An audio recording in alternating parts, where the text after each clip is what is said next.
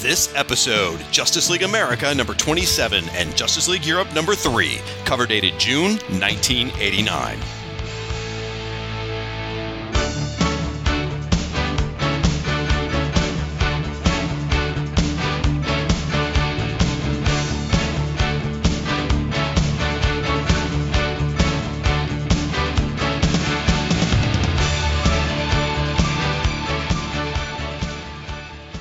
Hello, and welcome to the 27th episode of Justice League International Bwahaha Podcast, a proud member of the Fire and Water Podcast Network. My name's the Irredeemable Shag, and I'm your host, but I'm not doing this alone. Every single episode, we feature 2 different guest hosts. We'll chat with my second co-host in just a bit, but my first co-host today not only likes comics, but he's a professional author, illustrator, and cartoonist who just happens to have produced several New York Times best-selling children's picture books. He's currently working on a 12th installment of his New York Times best-selling graphic novel series, Olympians, where he retells classic Greek myths as action-packed, high-drama adventures. This man lives and breathes Greek mythology and superhero comics and has some pretty fascinating insights into the creative process. But me, personally, I like to think of him as Steve Zahn's character in the movie You've Got Mail. Folks, please help me welcome Mr. George O'Connor. Welcome to the New York Embassy, George. Thanks for being here. How you doing, man? Oh, it's my pleasure to be here. I'm doing great. Dude, we've been talking for a little while off the air, folks, and George clearly has a passion for the Justice League, and I'm so excited to have you on the show.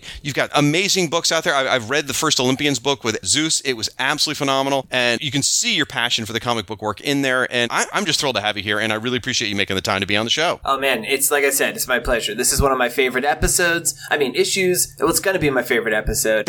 I can't overstate how important this series has been to me, both growing up and still to this day, so I'm ready to geek out hardcore. Awesome. So I cracked a joke there a little while ago about you being Steve Zahn and You've Got Mail. It probably left a few people scratching their head. Now, as I understand right, you worked at the bookstore Books of Wonder in New York that film was based on. Is that true? Yeah, this is true. Well, I was in college, and like 6 years afterwards, I was working in and out of this place, Books of Wonder. It's a children's bookstore in Manhattan. And in order to tell the story right, I have to backtrack a little bit. So clearly, by being on this podcast, you could tell I like old things.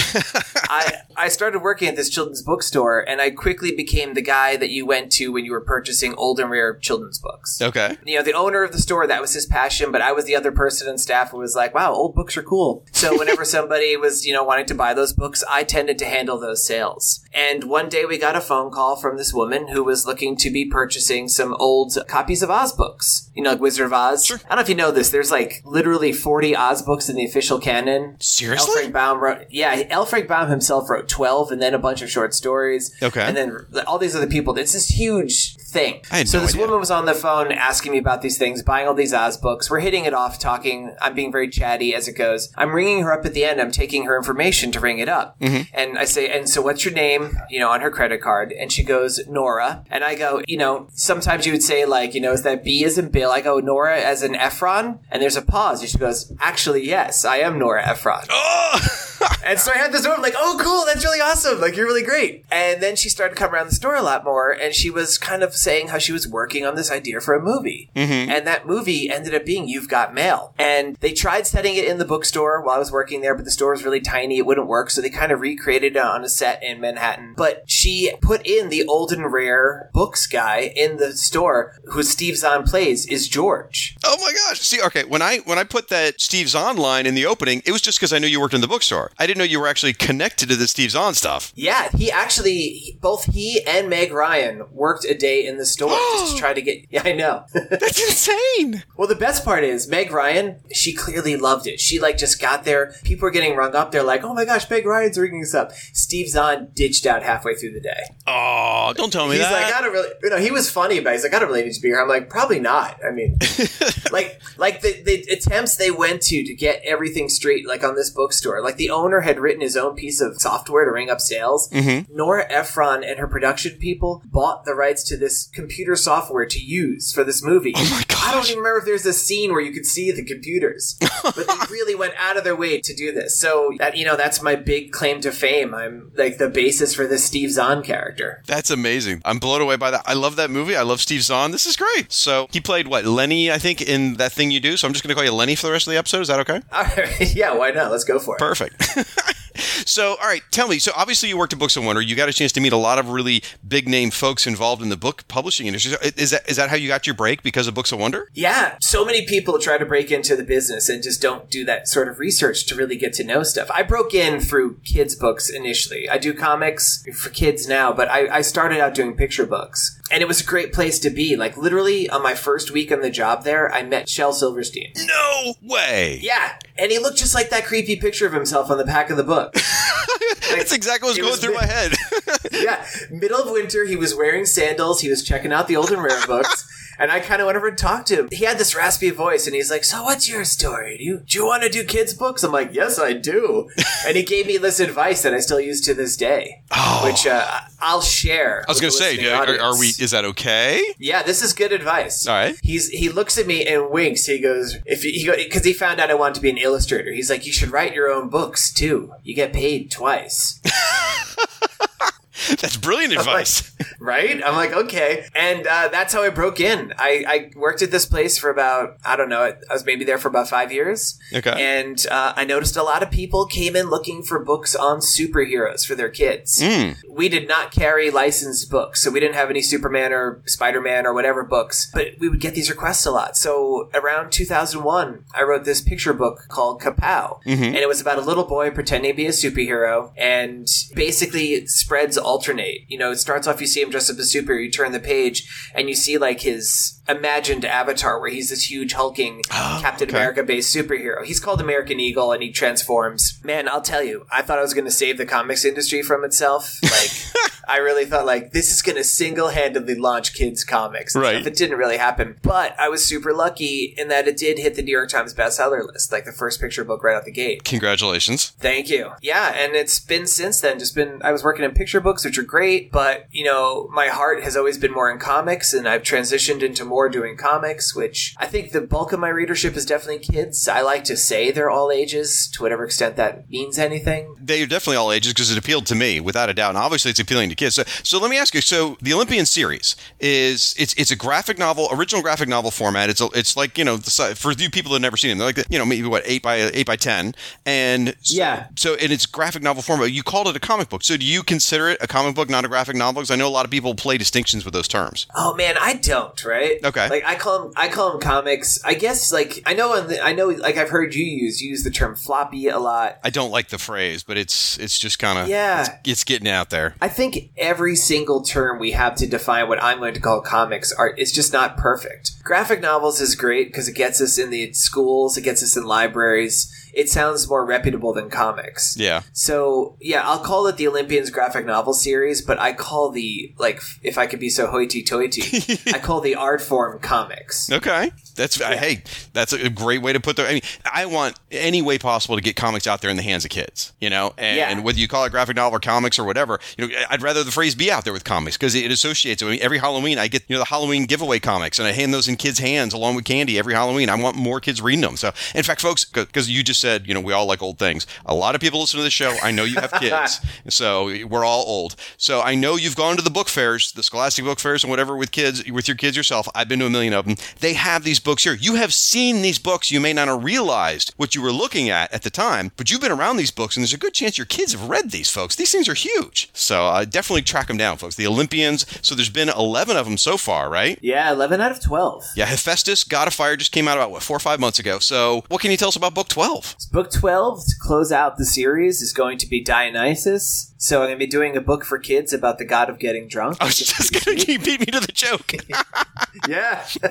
And for if any of the kids out there who, like, nobody knows Greek myths as well as kids do, so I just like to throw this out for people who are interested. It's going to be narrated by the goddess Hestia, who was the first Olympian, telling the story of Dionysus, who was the last Olympian. Oh, wow. That's a great way to close it out. Yeah, it's going to really, like, well, I'm rereading currently my whole series, because it's weird when you read your books that you wrote yourself. You know? Oh, really? But it's been a while. Yeah. It's sometimes you're like, wow, this is really good. And if you're not in a great mood, you're like, oh, this is awful.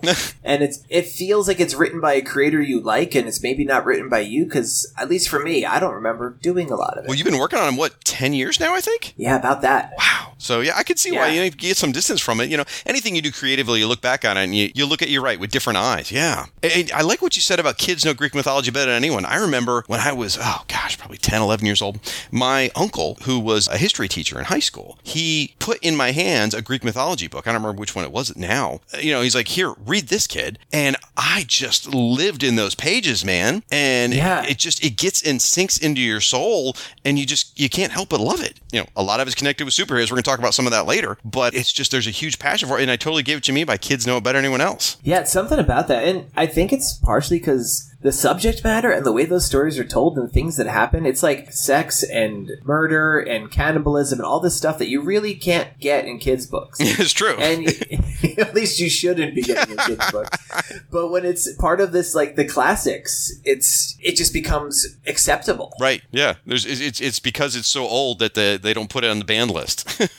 Now, I've talked a little about school and kids and stuff like that. So one of the things I noticed on your website is you actually go out to schools and you talk to kids about this stuff. That is so freaking cool. Like, tell me a little bit about that, because I'm just curious. I'll go out during the school year. Mm-hmm. I make north of 50 school visits a year. Wow. I come into classrooms or auditoriums more often, and I have a slide presentation kind of talking about making comics and how I got into comics, and kind of going over just Greek mythology. So it's this educational, but very silly. I do it very irreverently. I think, fans of the JLI would approve. There's a lot of weird jokes and stuff. So what's the target age that you're talking to? I speak to as young as, this year I spoke to first graders about it. My sweet spot is I'd say between 3rd and 7th. Okay. But I speak up through high school pretty regularly. That's awesome. The best comics, a lot of the comics we grew up reading, stuff like JLI, that was written for all ages. Mm-hmm. There was no attempts to dumb things down, but they just didn't have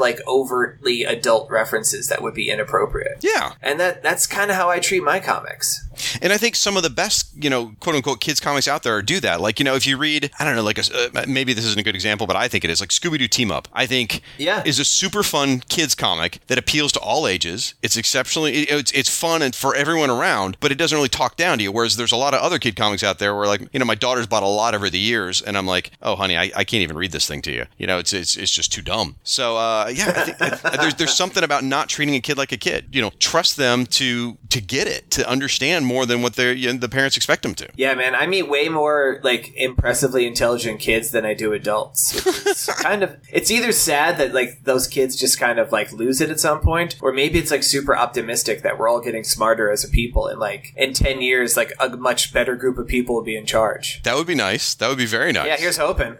Well, I know I used to manage a comic book shop. I did it for 4 years when I was in college, and most of my favorite experiences there were tied up with talking with kids, where a kid comes in is either looking for a comic or telling you why they like this comic, and just seeing the joy that it brought to their faces. It's just, that's where my passion came from in that. Yeah, I'm completely envious that you get out there and talk to the kids. I think it's phenomenal. It's awesome. It's definitely a real bonus to this career. Something I didn't really realize going in. I'm I just want to tell these stories. Mm-hmm. But then getting out there and just getting to meet these people and see the difference. I've been doing it long enough. At my last few signings, I've had kids in their 20s showing up who are I've grown up reading your comics. Oh, that's amazing. That's so cool. And at first you're kind of oh, I feel so old. But then you're no, this is awesome. This made enough of a difference that this person still as an adult is following my stuff and comes out, and to say that's great. Dude, I can't imagine a better compliment than someone who's been following your work that long. That's amazing.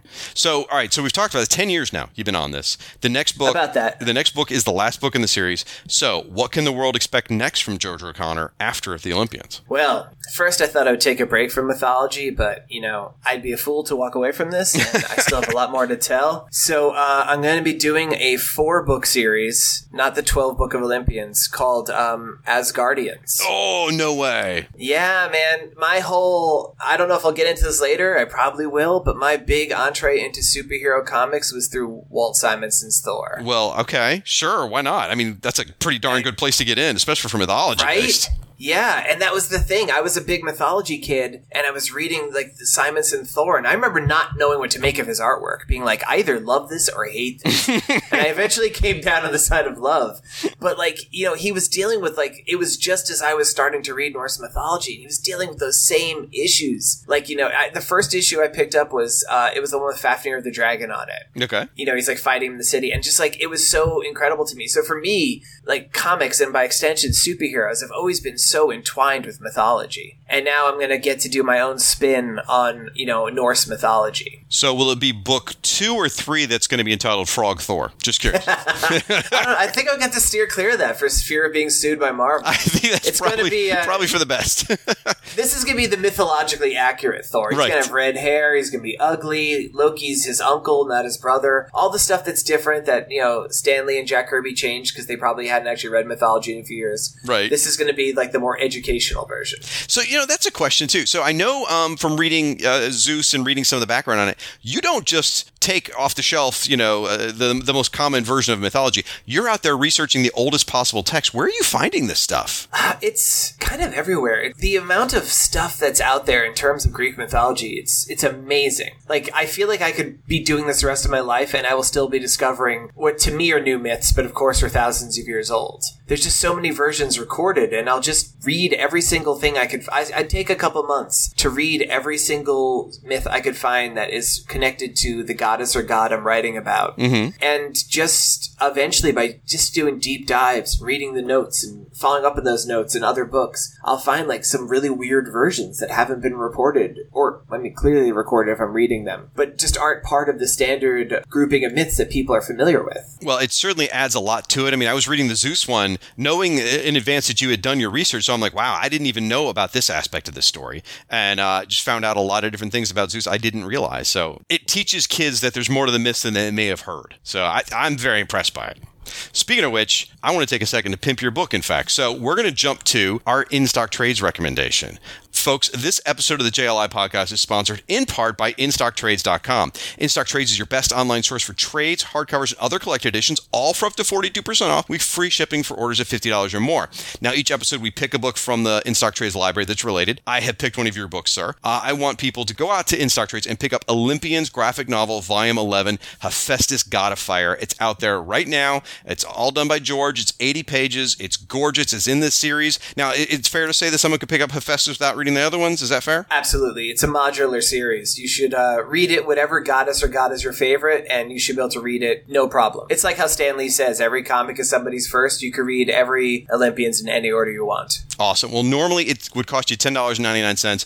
On InStock Trades, it's only $8.24 right now. That's 25% off. It's practically a steal. Go out there, folks, and pick this up. Support George and find out a little bit more about this Olympian series because it's so stinking good. So I'm really, really enjoying it. Now, George, this is the part of the show where I ask the guest if they happen to have brought a recommendation. There's no expectation that you have to. I mean, you are a New York Times bestselling author. I would expect you had done your homework in advance, but whatever. Maybe you didn't. Any chance you brought one? I did, as a matter of fact. Oh, noes. All right. What you got? Actually, this one has a pretty cool JLI connection. Okay. My good buddy, one of my best friends, Mike Cavallaro, has a new book. It just came out this week called Impossible Incorporated. Okay. And what makes this pretty awesome is the author of this is Mr. J.M. DeMatteis. No stinking way. That's awesome. Yeah. So it's this amazing book. It's about this 17-year-old girl named Number Horowitz, and she's the daughter of this kind of legendary genius adventurer. Like, think of like a Reed Richards type, sort of, without stretchiness, named Goliath Horowitz. Okay. It's this crazy cosmic adventure. Like, they go on this subway train that is called the Non-Local Express that actually lets them move throughout all dimensions and anywhere in the universe. Oh, and they go on this journey to find her missing father. And when you see this artwork, so Mike is this incredible draftsman, and you know the Celestials from like the Eternals series? Sure. It's like filled with like all this Kirby-esque imagery. There's these characters that resembles the Celestials. Mike also colored it, and he's an insane colorist. Like, this is just, it's this candy-colored, trippy, crazy book. And it's also, you know, just going for my general theme, it's good for all ages. Okay. It's DeMatteis, like, you know, first off, that dude can write. Yeah. And, like, It's him like cranking out crazy story ideas, Mike drawing all this stuff, all of it coming together, and it's being done for like, this is something you could put in the hands of your teenager. I'm looking at the cover right now. I see totally what you mean about the cosmic stuff and the colors. It looks absolutely bonkers. Kirby, like you said, Celestials or Fantastic Four or Doctor Strange, something crazy and spacey going on. This is awesome. Yeah, it's an incredible book, and it's put together so beautifully. They've worked together before. They did another series called The Life and Times of Savior 28. Oh, yeah. Which was it was based on DeMatteis's like aborted Captain America plot. But this is something all new that they just created together, and I can't recommend it highly enough. Awesome. Well, I see it on In-Stock Trades right now. Normally retails for $12.99. You can get it 30% off on In-Stock Trades right now. It's only $9.09. That's awesome. What a great pick. Yeah, and especially because it came out like 2 days ago. So very timely. All right, folks, for these and all your other trade paperback needs, please visit InStockTrades.com. Now, if you want to comment on these issues of Justice League America or Justice League Europe, or you want to talk about the Olympians, or if you want to tell us how much you love Impossible Incorporated, go out on the social medias, use the hashtag #PoundFWPodcast, or tag us at JLI Podcast. We're out there on Facebook and Twitter and all this stuff. I mean, because this is really about building a community of online JLI fans and supporting creative efforts. So get out there, shout from the rooftops, folks. We want you to be part of this show.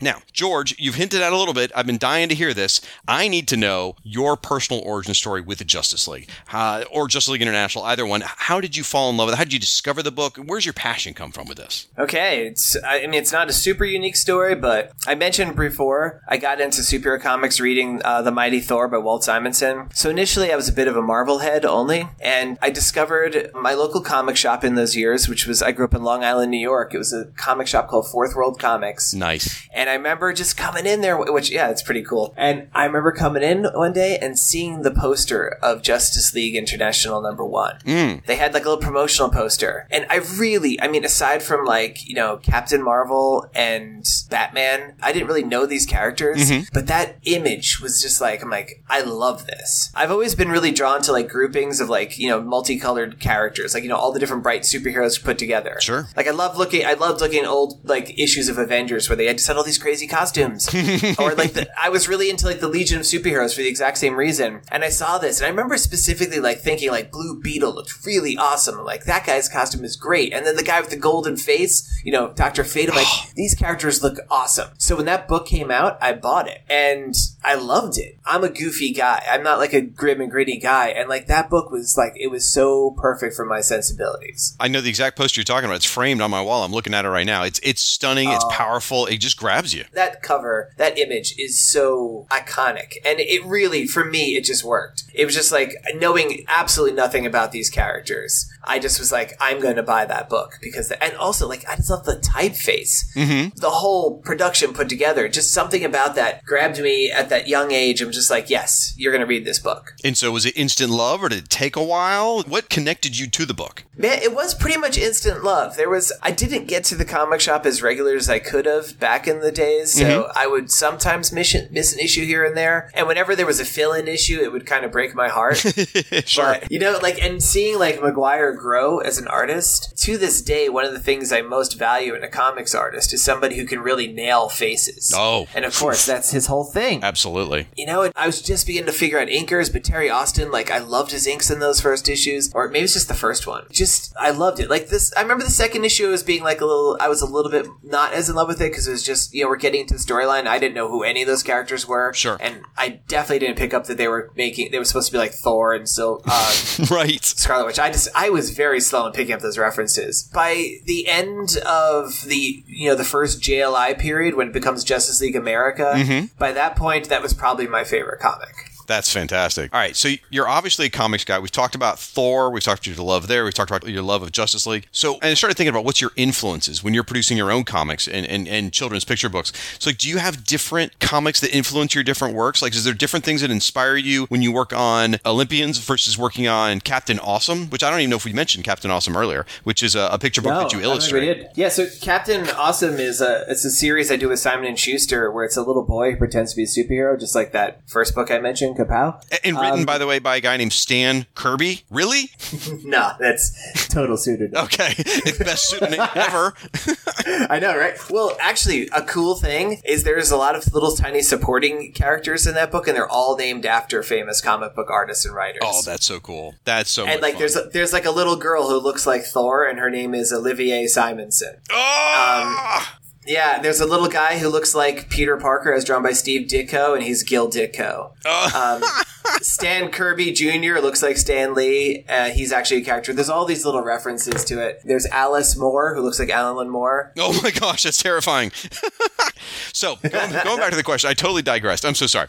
So, do you is there different comics that influence you when you work on something like Olympians versus something like Captain Awesome? What are you drawing from? And I don't mean literally drawing, but what energy are you pulling from to get the inspirations for these? Yeah, before I was into comic books, I was into comic strips like Calvin and Hobbes, Bill Watterson. So when I'm doing my more cartoony stuff, which I'll count something like Captain Awesome, or I also illustrate a spin-off series of that called Super Turbo, I'm definitely pulling on my Bill Watterson chops. That's awesome. That's awesome. He was the first artist that I loved as a kid. And then, when I do Olympians, which is a little bit more, I'll say for lack of a better term, traditional American comic style, definitely pulling on Simonson. I feel like P. Craig Russell's one of the really big, obvious influences in there. Now that you say it, I feel like I can see that. Yeah. Yeah, I feel like it gets a little bit more pronounced as the series goes along. Okay. In the first volume, Zeus, at that point, I feel like I'm really channeling Mike Mignola pretty heavily. Okay. Like, there's these people, I'm not doing it consciously, but the people whose works I'm most eagerly devouring. Yeah, it makes perfect sense. And because I write them too, like, I feel like the writing style show. Like, I feel like there's a lot of Neil Gaiman in my writing. I feel like there's a lot of, and that's not saying I'm as good as Neil Gaiman. I feel like there's a lot of Simonson. The way that they treated these giant mythological themes has really influenced the way that I do so with Olympians. I can definitely see some of the influences you're talking about there. And as far as Calvin and Hobbes go, man, I just got to echo what you said. I don't know if I've ever really talked about it on the air. Tremendous Calvin and Hobbes fan. When I was a little kid, I went and stayed with my father and stepmother in Wisconsin, and Calvin and Hobbes wasn't in my local newspaper. And I went in, back then they had all their newspapers stacked up in the garage. I spent the whole summer in their garage just looking through every old edition of the paper to find Calvin and Hobbes, and I cut all of them out and took them with me. And then my stepmother would mail me these packages. She would cut Calvin and Hobbes out of the daily paper and put together like a month at a time and mail them to me. And I would tape them down in this book, and I have the book in the attic somewhere, like long before they were printing the volumes. And I actually have my Calvin and Hobbes books on my bookshelf right next to all my comic graphic novels, but close enough that I can reach it whenever I'm sitting at my desk. Wait, to this day, I think they're phenomenal. Do you have the original ones that you clipped still? Those are the ones that are in the attic. The ones I clipped are up in the attic, yeah. That is so cool. Yeah. Neither one of us are unique in that it spoke to us. I think it spoke to any comic book fan. But man, just love that series so much. Oh. It's the best comic strip that was ever made, I think. I don't feel like I'm authoritative to say that, but that's certainly what I feel like. Absolutely. I'm not authoritative to say it either, but I'll say it recklessly. You're a New York Times published author, sir. You can say that if you want. All right. So I'm going to hit you with a question here. Superheroes are obviously our modern mythology. I mean, billion-dollar movies in the box office. We've got comics. We've got tomes of these things going on now for 50 years, 80 years with some of them. Grant Morrison made a point of comparing his JLI to the Greek pantheon. What do you see in the JLI in regard to mythology? Do you see any connections between mythology and the Justice League International books? Man, that's a great question. What Morrison did when he did his big, he tried to match them to the Pantheon of the 12, right? But it really removed us from them. Like, they were literally like gods looking down at us. They were like on a watchtower on the moon. Right. They were so away and separate, and everything they did was momentous. I remember there was that one bit where, like, Superman is wrestling an angel, and even the Flash is like, I can't believe I'm watching Superman wrestle an angel.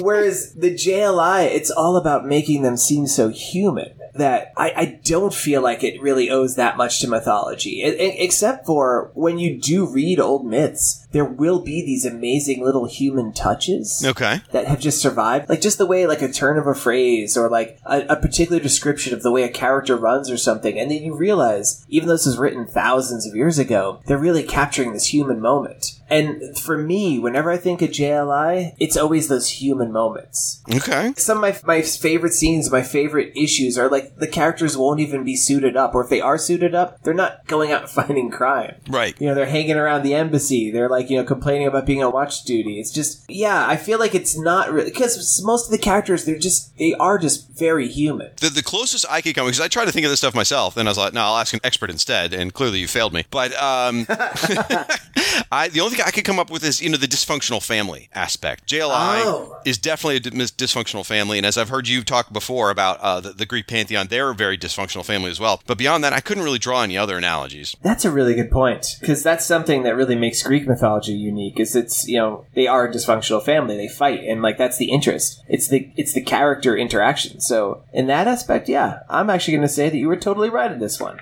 I will take that in the win column, Well done, sir. And there's actually something in this issue that makes me think about that, because Guy Gardner, at this point in the series, and we'll touch on in a minute here, is he's starting to think of the JLI as his family. And and I think that's sort of connected to it. Well, you know what? We've mentioned the comic. We should probably get into it, because I think everyone wants to hear about this issue, because this is a big one. In fact, you talked about those human moments. This storyline with Blue Beetle is one of the most human moments in the series. I think everyone remembers when they think about JLA. Yeah. Like, oh, that's when it stopped being a funny book and started breaking my heart. I love it, yeah. All right, folks. So we're going to talk about Justice League America number 27. If you want to see some of the images from this issue, go out to our website, which is fireandwaterpodcast.com/JLI. We'll post a few of the images out there. I'm not going to do a ton of them, because you can get this book anywhere. You can find it in the back issue bins. You can find it digitally on Comixology. You can find it in the new DC Universe app. It's all over the place. So if you don't have a copy of this, really, it's your own fault, and you should be ashamed. All right, Justice League America number 27 was published by DC Comics. The cover date was June 1989. It was on the shelves April 11th, 1989. And if you think about it, only 2 months away from the release of the 1989 Batman movie. Oh my gosh. Whoa. Crazy. Absolutely crazy. And the cover price was 75 cents, so 3 shiny quarters. The cover is by Kevin Maguire. We're pretty sure about that. I did a little research, and I kept finding conflicting sources. One website said it was Ty Templeton who did the cover. Another site said it was Kevin Maguire and Joseph Rubinstein together. I'm not entirely sure, because there's no signature here. I feel pretty comfortable saying that this is pure Maguire, because I feel like, and this is maybe totally apocryphal, and I'm sure somebody out there will be able to correct me, I feel like I've read an interview where Kevin Maguire complains about doing the pointillism. Well, why don't you describe the cover to the folks at home about it? Okay, well, there's a really easy way to do this. If you've ever seen the movie poster to the movie The Exorcist, this is the cover. Now, I didn't realize that when I first read this. I just thought it was this amazing atmospheric cover. It's the silhouetted figure of Amanda Waller standing before the New York Embassy, and it's like I mentioned up front, it's pointillism. Oh. It's there's some solid fields of black, but it's all this atmospheric sense of depth as she's illuminated by a streetlight as she walks up to the embassy. It's all done in these barely there dots, and it's incredible. And on top of it, they changed the logo for this one issue to this, like, blood red Justice League America that I guess is evocative of the Exorcist typeface, but I didn't do my homework and look it up. I'm looking at it right now. It is evocative of that, yes. But man, it looks classy and amazing. I remember as a kid seeing this and being like, I love this so much. Oh, the cover it's stunning. I mean, the point, like you said, I've done a little bit of pointillism when I was, like, you know, in art class and stuff like that. It is amazing when it comes out right. It's insanity creating when you do it. And it's so frustrating. And this is beautiful. It's absolutely gorgeous. And looking at it, the Exorcist poster right next to it side by side, it's stunning. It's absolutely amazing. And then once you know what it is, it's freaking hilarious at the same time. It just works on so many levels. It's so good. I just love this issue. I'm just going to say that a lot, everybody. I just love this issue. That's actually all his commentary is going to be. In his notes, he just wrote, I love this issue. I love this issue. And he just repeated like 8 times. But okay, whatever.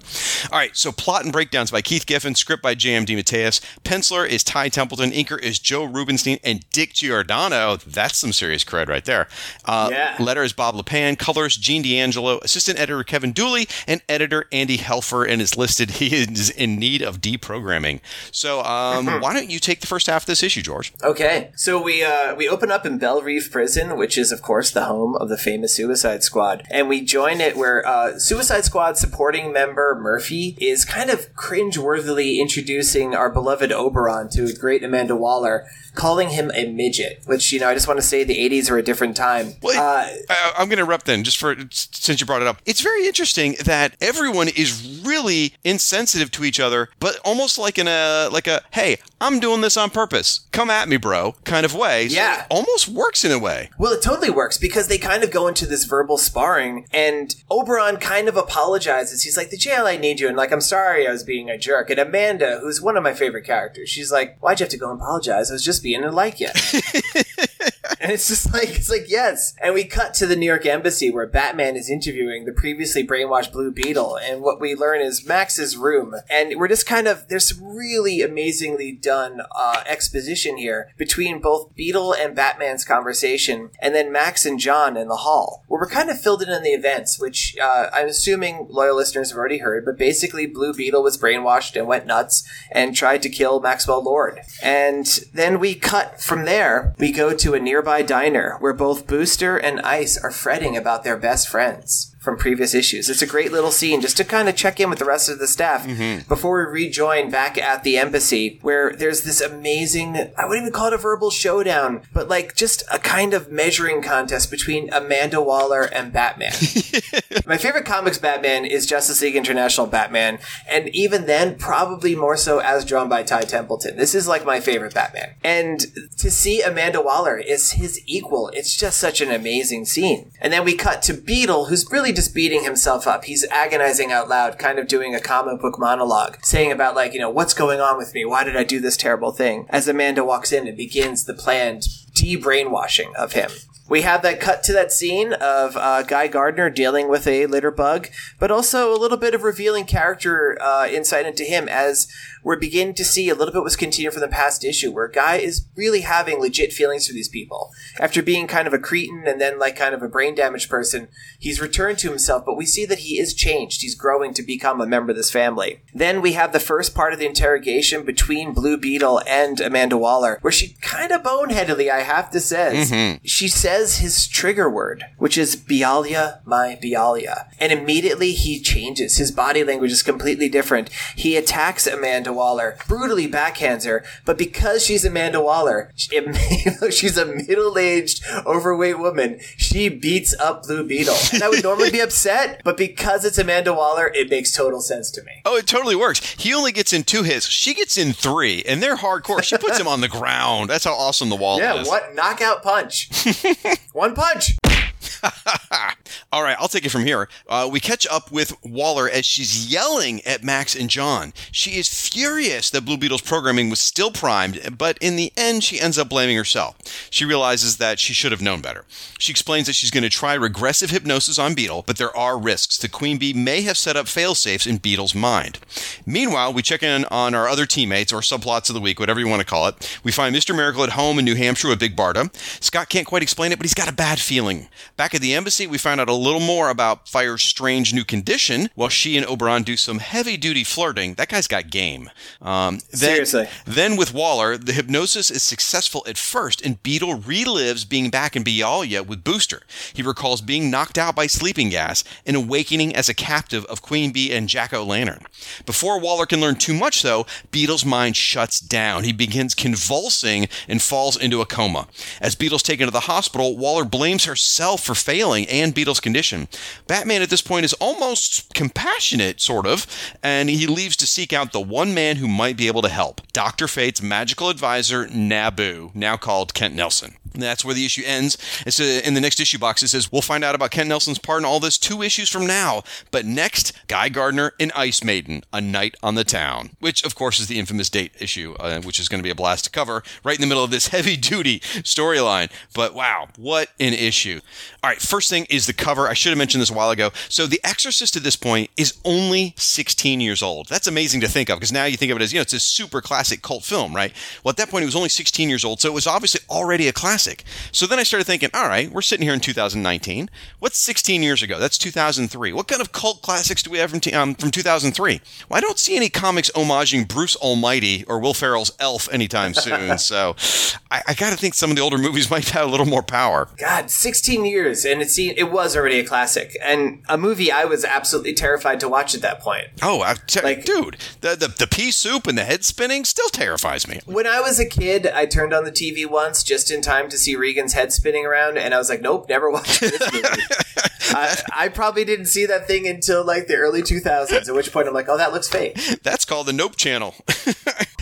Now, you talked about Amanda Waller and Oberon and you're right, the insensitivity of like it wouldn't fly in comics nowadays. Again, I sort of stand by that, like, I kind of like it for that very reason. And I would pay. They call it out. Yeah, exactly. It works perfectly because they do. Yeah, I mean, she calls him a midget. He calls her a fat black broad. I mean, they're thrown at each other's faces and they sort of love it. So I would pay real money to read an entire comic of just Amanda Waller and Oberon sniping at one another. That would be awesome. I would love that. One of the reasons I've always loved Amanda Waller is because she doesn't fit like the super heroic archetype. Exactly. She's not some statuesque, like muscular, beautiful, like bodacious woman. She looks like people you would see every day. And then you throw an Oberon there who's like a literal dwarf. And these two characters, and with this other guy, Murph, who, like, he's the one who actually starts throwing around the word midget. Like come on, Murph, have some respect. But like, he's just a normal schlub. It was just a really amazing scene to see. Like, nobody in this page is a superhero. And Ty Templeton, by the way, all credit to him. I mean, this really looks like echoes of like Luke McDonald's stuff on Suicide Squad in Amanda. Yeah. I'm seeing it throughout here. Can I talk a little bit about Ty Templeton here? Yes, please do. One of the things about this issue is pretty much, I mean, there's quite a few cutaways and there's a few other rooms featured. Almost the entirety of this entire issue takes place in an empty room, the same empty room of the embassy. All of the conflicts between Beetle and Amanda and all this stuff, it takes place in this one room. And the staging of this is incredible. This is not a boring looking book. Right. I don't know if we commend if this is Giffen, because I know he does the breakdown method where he would draw like the roughs and people worked off that, or if this is just Ty Templeton being a master. This comic, it's incredible what they do. And like that room, like we feel like we're in that room. It's just incredible. I didn't even think about all of that until you mentioned it, but you're absolutely right. That room is a living, breathing thing and you can feel it. And part of it is the starkness of it. It makes you feel lonely for Beetle. It's sad. And then when it gets horrific, it suddenly feels claustrophobic and trapping. Yeah. It's just amazing. And like, so Templeton, right? So I spoke up front about how important Maguire was for me. Mm-hmm. And when he left the book, there was there was different fill-ins and such. And I was kind of, I didn't know what to make of Templeton at first. And it was just me being a kid and some of the stuff, like he made a few like weird, what I would consider stylistically odd choices. Okay. Like the first story I remember him doing it's the first reveal of Max's powers. Mm-hmm. Yeah. This is such a thing that a kid would get upset about. Like he would draw Beetle's, you couldn't see Beetle's eyes all the way through the goggles. Right. You saw the shape of his eyeballs. And I just remember being like, I don't like this. And I was kind of like, am I not going to like this series? But by the time he gets here, I remember being like, this guy is incredible. The minimalist amount of lines he uses to convey what he wants to, it just works. It's just amazing. It's like that Wally Wood sheet where it's like, the different panels that work every time. You could show this. Like this entire issue for the most part is people talking to each other. And he does it differently every time, and it always looks amazing. And it's such a visually interesting and satisfying book. The face we see for Ted Kord here, who we really hadn't seen unmasked too much up until now. There's little bits here and there when he's undercover. This is like, in my mental image, this is Ted Kord. This is what he looks like. Like, this issue is just so important. There's an interesting thing there with names I wanted to bring up, too, because he doesn't actually get called Ted. He gets called a Blue Beetle throughout almost the entire issue. The only person to refer to him as Ted Kord, it's either the Queen Bee or Jacqueline, I don't remember which, but it's the bad guys in the flashback. Everyone else calls him Beetle. In fact, there's a whole lot of code names in this thing. Even, and it starts really on page 5 with Booster and Ice in the diner. They're in completely civilian clothes, and they're not calling each other Michael and Tora. No, everything is Booster, Beetle, Ice, Fire. The only one who gets called by their real name is Martian Manhunter. He gets called John. Everyone else is by their code name. He's always John. That's really amazing. And I don't know if that's done intentionally to help the kids reading the comic, but I wouldn't think so. I mean, Maxwell Lord's Max, Oberon's Oberon, Waller's Waller. So I mean, I don't see why real names would be a problem for it. But it's sort of interesting. I mean, it makes sense. They're friends, and like that's their nicknames, right? Yeah. Like they call him Beetle because he's Beetle. I mean, I wasn't reading the solo Booster Gold series. Okay. I really thought his name was Booster Gold. Reading this book, you would think that, yeah. Yeah. Do they ever in the entire run mention his name as John Michael Carter? I don't know. I don't know. I feel like that maybe comes up in like the I Can't Believe It's Not the Justice Leagues maybe once, but I think he's just always Booster. And it goes to the argument sort of too, is like, is the costume who you really are? And, you know, sort of thing with, you know, Batman, is he really Batman and Bruce Wayne's the identity, the secret, you know, the costume, or, you know, things like that. So it sort of fits with that sort of discussion. Now, as someone with a pedigree in art, I'm going to put you on the spot here. We've got two inkers in this issue, Joe Rubinstein and Dick Giordano. I'm not 100% sure who did which pages. I've got some suspicions on some. You got any thoughts on that? Oh, man, do I. Okay. All right. Awesome. Here's the thing about me, right? Man, how do I put this delicately? I have a thing with Joe Rubinstein. Okay. Not a personal thing. Just somebody, I grew up reading his stuff. He was ubiquitous. And I started noticing some tells of his that really jump out at me. Oh, okay. And it's this thing, every cartoonist does this. We have certain shortcuts we do automatically. It's what makes our styles. Mm-hmm. But the thing that kind of bugs me, going back to what I was saying, like about Maguire, for instance, like facial features are super important to me. And Rubinstein has a couple of ticks visually that he works, like where he will redraw faces in his style kind of automatically. Okay. And I get it. He was a fast cartoonist. He was a super solid cartoonist, but he was often brought in, like, you know, against tight deadlines. And I think sometimes he was maybe working with looser pencils. And normally I could pick out a Rubinstein panel from a mile away. But because Ty Templeton is such an exceptional draftsperson, and because he's so solid, I have a little bit of a harder time here. But I have identified what I'm pretty sure are 3 examples of definite Rubinstein pages. Okay, on page 4, which is bit where it is John and Maxwell Lord speaking in the hallway outside of the room. Yeah. That I'm pretty sure is inked by Rubinstein. Really? Oh, that's so funny. That's the page I thought might be Dick Giordano. Interesting. Okay. Well, you tell me your reasons. All right. It's panel 3, man. Look at Max's face. Yeah, it looks very JLI. It's the way the mouth is open and the lips are slightly pursed. To me, looks super duper Rubinstein. Okay. And I'm going to use this again because we're going to turn the page to the scene of Booster and Ice at the diner. Mm-hmm. Look at panel 5. And that face of Booster, see how it looks almost a little off model compared to the face right before it? Yeah. Like, that is a complete Rubinstein face. Interesting. Okay. The only reason I was leaning towards Giordano in the previous page is looking at Martian Manhunter and looking at sort of, and I'm not besmirching Rubinstein at all by any means, but Giordano, one of the most amazing inkers in the business. I mean, no denying that. And the ink work on this particular page just blew me away. It's so clean. It's minimal. Again, the blacks look perfect. The Martian Manhunter's face just looks great. I was just looking at this and like, you know, this looks to have a little more polish than I usually see in a JLI page. I was thinking that might be Dick Giordano, but you obviously have the better eye, so I get it. No, because like that's one of the things. Like Rubinstein's a bit rougher, Giordano is super smooth, and I look at that, I could see what you're talking about. I don't know. I think we're going to agree on a page in a minute here, so let's keep going. What else you got? Okay, I'm not actually sure the page number. The page that I think we're going to agree on is the shot of when we're visiting with Scott and Barda at home. That is not the page I was thinking of. That's definitely a Rubinstein page. You could tell looking at panel 5 again. Barda's face. She looks like that's a Rubinstein face. Yeah. Like, you just picture that being, that could be Mary Jane Watson, Ron Frenz from Spider-Man inked by Rubinstein at the same time.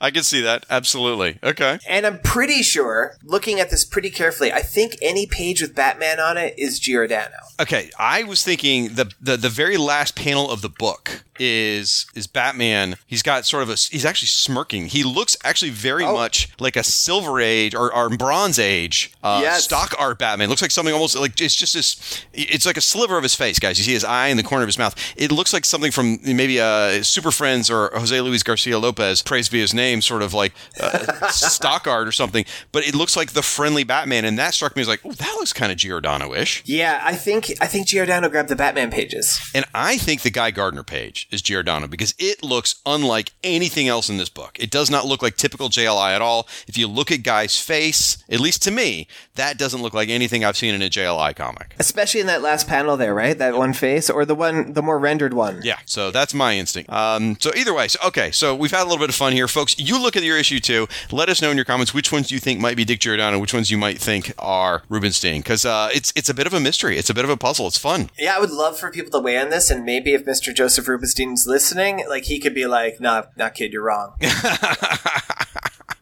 See, there's a couple things that DeMatteis puts in this issue that I love are sort of callbacks to the bigger universe, which you don't see a lot in JLI. A lot of times JLI is very insular. It's about that story, and it doesn't connect to the bigger DC universe. Not in a bad way, but it keeps you in the family there. But here, he does a lot of callbacks with Martian Manhunter. He mentions the danger of unearthing repressed memories, which is a callback to DeMatteis' own Martian Manhunter miniseries. You get, let's see, Waller, as you said, measuring contest, which was great. The ultimate callback, which has nothing to do with JLI, Batman sort of saying, I don't even know why we need you, Waller, with the deprogramming, and Waller says, oh yeah, you're really experienced in deprogramming, ain't you? So tell me, how's your old friend Deacon Blackthorne doing? Oh my God, what a dig. Because if you've read The Cult, which just came out, I think, the year before, or even a few months before, those of you may not have ever read it, Deacon Blackfire actually broke the Batman. That's what the whole story was, is somebody broke Batman through brainwashing. And so her calling him out on that is huge. It just blew me away, and I actually laughed quite heartily when I got to that point. I just love those two characters bouncing off each other. You were saying before that you would love to read a whole book of just Oberon and Amanda going at it. I would love to see just Batman and Amanda going at it. That would be great. Everybody puts Batman on the pedestal and he's unimpeachable and nobody can match him, but like Amanda Waller can match Batman. Well, you mentioned you love the JLI Batman. I kind of like the JLI Batman too because he's just a guy, you know? He's a guy struggling in a management position of like an office. And so you see him in a different light. He's not the Bat God. He's not infallible. He's not beating up everyone. He's just struggling to corral a herd of cats and it's not going his way. and I love that version of him. And him with Amanda, they're always on the back foot. Now, they've gone toe-to-toe in a few different comics over the years, but yeah, seeing a whole issue of that would just be awesome. I think I like the Oberon one more just because it's horribly offensive and inappropriate, and I'm a crude kind of guy. It's right there in the name, Irredeemable. So That's true. So one of the things that I've always really loved about this issue, you could look at this and the story that takes place before this one, the actual moment when Beetle goes bad. Mm-hmm. And even like the little bit of the date with Density, which they continue some of these plots and just kind of evince them. It's part of it's like a 4-part story, right? And I've always loved that this issue, it doesn't solve it. Like, you know, it comes in and we see Amanda and she's brought in and it's an amazing story, but she doesn't break Beetle's brainwashing. She goes at first, she triggers him, but then like when they come up against the, I believe it's called the Azrael blocks. Correct. And he starts convulsing. And it's one of my favorite drawings in the whole piece, that look on his face where you could see he's just withdrawn inside and he's losing control and he's lurching forward. And like the story is like Amanda doesn't fix it. And like I remember being very surprised reading this, kind of figuring like, oh yeah, she's just gonna have it worked out. And then like Batman's even not a complete jerk to her at the end. Right. I got a comment. I'm going to interrupt you just for 1 second. The page where Beetle's convulsing, it's so powerful for all the reasons you just mentioned, and Templeton's drawing of the face and the tears and the blood. But the other part of it for me is Waller. She literally pounces on Beetle and is she's squeezing him as hard as she can to hold him basically from the convulsing, and so he doesn't to minimize how much he hurts himself. And she's like screaming. It's so intense. I mean, I have goosebumps right now looking at this page. It's so intense. Oh my gosh. Yeah, a lot of times she's just portrayed as just doesn't care about anyone, but like, you could see she barely knows Beetle, but she really cares in this thing. She's really trying her best. And the panels, the way she's breaking against the borders, and just like, I can't say enough nice stuff about the way that this issue is framed. Yeah. Again, I don't know who gets the lion's share of the credit, if this is Giffen or if this is Templeton, but it's them working together. This story is told so well. And credit to DeMatteis for keeping the spirit of the Suicide Squad. You know, keeping Amanda is feeling like Amanda. I mean, that takes a lot. She feels real. They all feel real in this one, because even though she is a guest star from another book, she feels completely like how she did in the other book, which is also a great book. But like them being these characters coming together, it really felt like a true shared universe, not crammed together for sales or whatever. It made sense they went to Amanda. It made sense stuff happened like this. Yeah. Now, speaking of the brainwashing, you mentioned the Azrael blocks. I Googled this. I looked this up. I mean, you know, as much as you can do with internet research. As near as I can tell, I don't know if it's an actual thing.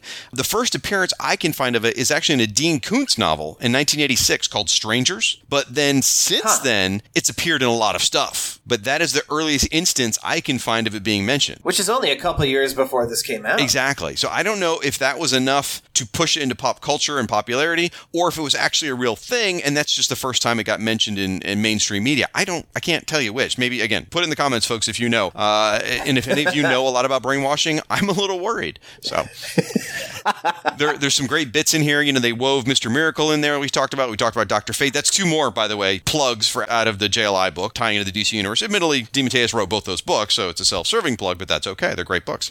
Blue Beetle, he makes a comment in the flashback about how great it is to watch the Three Stooges in Spanish, which is funny, especially if you're reading this book alongside with Justice League Europe, which is being published congruently, where Metamorphose talking about the Three Stooges in French. So it's a reoccurring theme DeMatteis is using across both books, which is very clever. Is this at the exact same month? Well, it was in issue number 2, so it's 1 month apart. But the French Three Stooges thing comes up a lot in JLE. Oh, that's funny. It's definitely coordinated what he's doing here. And also, I mentioned this last episode, you know, there's the theme of the brainwashing going on with Beetle here from Bialya. Meanwhile, at the exact same time, the issues on the shelves in Justice League Europe involve brainwashing happening from Jack-O-Lantern as he's brainwashed the Global Guardians. So even though these issues aren't technically crossovers, the same theme is happening in both books. And now, the question is that something deliberate he's doing thematically? Or is in DeMatteis' life, is he just kind of really interested in the concept of brainwashing right now? I suppose he could be. I got to assume, though, because there's even some of the same trigger words. Like Beetle was talking about last issue, I've forgotten the phrase, but he was talking about, I think, my queen or something like that. And then in the Justice League Europe issue on the shelf the same month, the same phrases were used. So I got to think it's coordinated, which is interesting. We miss that nowadays because when you read these as collected editions, you don't read them parallel. Like, let's read the May 1989 issues together. You read a run of Justice League America, and then they have a run of Justice League Europe. So you don't read them back to back like we're doing right now. So you don't see that in the same month the same things were going on. They just seem like two independent stories, which I found fascinating as I'm reading them together here. I'm like, oh, I never noticed the parallels here because I read those stories always broken apart. That reminds me of one of my favorite things that this book will do a few years down the road when they throw the cat in the transporter. Yes. Just that level of interconnectivity that you could do that. And like it basically became a 2-issue crossover where they fought a cat. Right. I can't wait. Some of that zanier stuff is going to be so much fun to get to. I can't wait. I mean, this heavy, meaty stuff is what makes the series work because you get the laughs and then you get the hardship and the drama, which makes the drama work that much more. But you got to have the laughs to make the drama hit home. So it all is just so perfectly balanced. Yeah, like I feel like any JLI fan you talk to is going to talk about these issues as being amazing. Yeah. And I don't think they would be regarded nearly as well if this was the general normal tone of the book. But because it was so lighthearted and so fun, and like, man, you really love the character of Beetle. Like, he's just a great guy. And to see this happen, it is heartbreaking. And when, like, the characters, like that bit with Guy, where he's just kind of like, he's justifying to himself making excuses why he has to be there, but you know why he's doing it. That's so heartwarming. And it hits so much better. It opens the door for you to actually start liking Guy. Like, it tells you it's almost okay to like him now. And you're right. It's the funny moments in the previous issues which make these hit home so much more because you laugh with your family, you have fun with your family, and then when the crisis happens, it makes you feel that much more connected to him. That's a great way of putting it. I do want to mention one more thing, which I'm interested because I haven't been reading ahead. I've been reading the issues as get ready for the podcast. And it's probably been, I don't know, 3 or 4 years since I've read further on. So I don't exactly remember what's going to happen bit by, verbatim in the next few issues. So walking away from this issue, in Beetle's flashback, you see these other world leaders that have been brainwashed by Queen Bee, which was unrevealed up till now. In issue 16, they obviously did this. They brainwashed all these people. And it's possible that Booster Gold has been brainwashed as well. And again, don't spoil me in the comments, folks. I'll find out as we read the issues, but holy crap. Is that going to pay off? I really hope it does. I don't remember. So I'm really looking. How awesome that you don't. Oh, okay. Like reading it again. Okay. Yeah, exactly. I get to be surprised one more time. So I'm looking forward to that. So on the page where we actually see in Beetle's flashback, where we're actually getting his point of view, where we're seeing like the Queen Bee leaning over him, which by the way, it's an amazing drawing of her. We do see the other world leaders in the background. Yep. I could be wrong, but there's the guy in the yellow and green shirt. I always thought was maybe Dr. Mist, who was like the head of the dome. I don't know. That would make a lot of sense given that the Global Guardians Guardians are being brainwashed over in Justice League Europe right now at the same, in this publication-wise, the same time. That would make a lot of sense, actually. And it does look like Dr. Mist, you're right. Yeah, and I know listening to previous episodes, you were kind of hitting the ground running, trying to catch up on who these characters were when they appeared in these stories, and I remember being the same way. I'm like, who are these dudes? Right. And if it weren't for the old issues of Who's Who I had, I would really have no idea that they weren't just created for these stories. But I remember finding a group listing of them and be like, oh, maybe that's their leader guy. And with Dr. Mist's appearance in the Secret Origins comic not too long before this, that would make a lot of sense. So yeah, you know what? We're officially declaring it. That's Dr. Mist. There it is. Unless it's completely, shown not to be in another issue, which it may be. We're just going to deny that. It's okay. We have that kind of power. Nice. Speaking of looking at the past with forward-looking goggles, when you get to the letters page, there is a snippet of a letter here. I'll read it. It says, it's talking about Maxwell Lord and his powers. It says, this power makes sense when you think about it. I mean, if he didn't have some sort of telepathic mind control power, there would be no way an obviously slimy, self-involved, domineering fellow could rise so high in business. What's that? Everyone in the corporate world's like that? Oh, never mind. And that letter came from Scott Tipton of Antonacci, California. And yes, that's Scott Tipton, New York Times best-selling author Scott Tipton, who has done a bunch of comics for IDW and Archie. He's done a lot of licensed properties like Star Trek stuff and Angel, from the Buffyverse, that kind of stuff. So, wow, that's awesome. I reached out to Scott and confirmed it is, in fact, his letter. That's fantastic. That's totally awesome. Last month, there was a letter from Brad Meltzer. So there's a bit of a run here on famous people loving this book. I mean, they all have good taste. Did George O'Connor ever write a letter? Or were you too lazy? I was definitely too lazy. Oh, my gosh. Oh, man. I tell you, those artist types can't be trusted. All right, speaking of people being lazy, let's see if George bothered to follow up and do his homework for this next segment, something I like to call Pwahaha Award. This is where we nominate the funniest moment in the issue. Both myself and George are going to pick a moment, and one of those will be awarded the coveted Bwahaha Award. Now, George, did you plan ahead? Did you get it done? Oh, I certainly did. Awesome. So what is your Bwahaha moment? Because it's probably hard to choose because there's a lot of not funny in this book. Yeah, I feel like that there's, just by the law of average, there's a pretty good chance we're going to choose the same one, which means we're going to have to arm wrestle to get who gets the Bwahaha Award. I think you're totally going to get me. I've seen you've got the strength of Hercules, so. This is a line I think of a lot. This is a really, I think in a weird way, a character-defining line. It's on the third page in the third panel where Batman is explaining to Beetle what has happened. And he says, "No one's making anything up, Beetle. You went berserk. You hurt Oberon and you almost killed Max. Gave me a damn good fight, too." And Beetle off camera goes, "I did? Really?" It's that little moment of him being kind of impressed with himself, even though it was a horrible thing, and he doesn't remember. He's like, "I give Batman a hard time. That's pretty sweet." And I think that says a lot about Beetle. And I've always loved that line. And I was really that.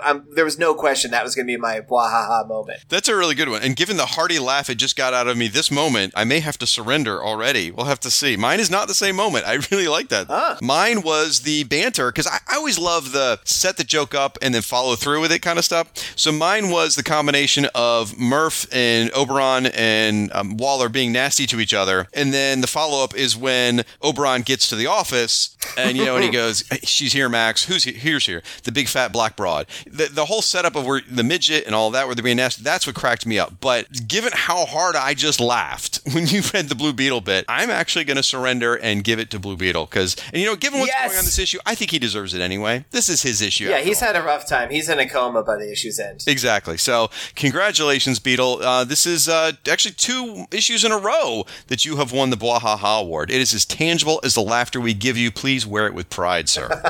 All right, folks. Well, now I am going to head over to the Paris Embassy and talk about Justice League Europe number 3. So, George, do you mind hanging around here in the embassy? Maybe you can help put all of Max's furniture back in that room when Beetle's done, if you don't mind. I could definitely do that. Awesome. Well, I appreciate that, George. Thank you so much. And we will bring you back at the end of the show. Don't worry. So, folks, after this podcast promo break, we're going to talk about Justice League Europe number 3.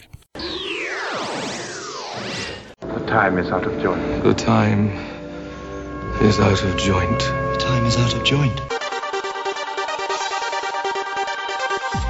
The year is 1994, or 1944, or maybe 2994.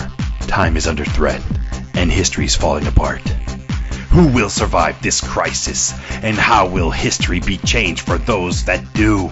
0 Hour Strikes takes you back to that DC Comics crossover and covers the entire story, issue by issue, tie-in by tie-in, as the DC Universe goes down to zero. Join Bass and Siskoid at fireandwaterpodcast.com or on iTunes. 0 Hour Strikes, a proud member of the Fire and Water Podcast Network. Remember, Legion.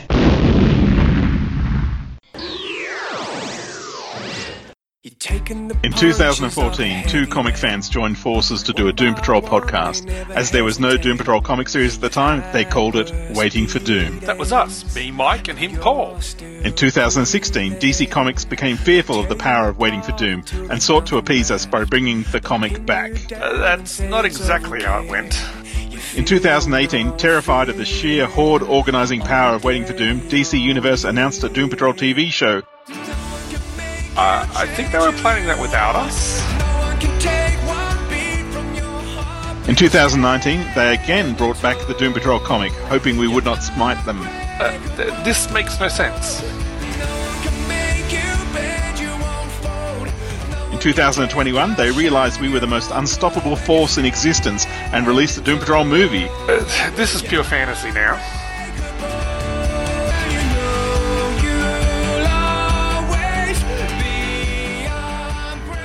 In 2022, a terrified Motion Picture Academy awarded the Doom Patrol movie every single Oscar, including Best Documentary and Foreign Language Film. That's enough, Paul. Look, we just love the Doom Patrol and have fun talking about them. You can find us on all podcast places and now Spotify. And check out our website, waitingfordoom.com, or we will wipe you out, all of you. And now, our coverage of Justice League Europe number 3.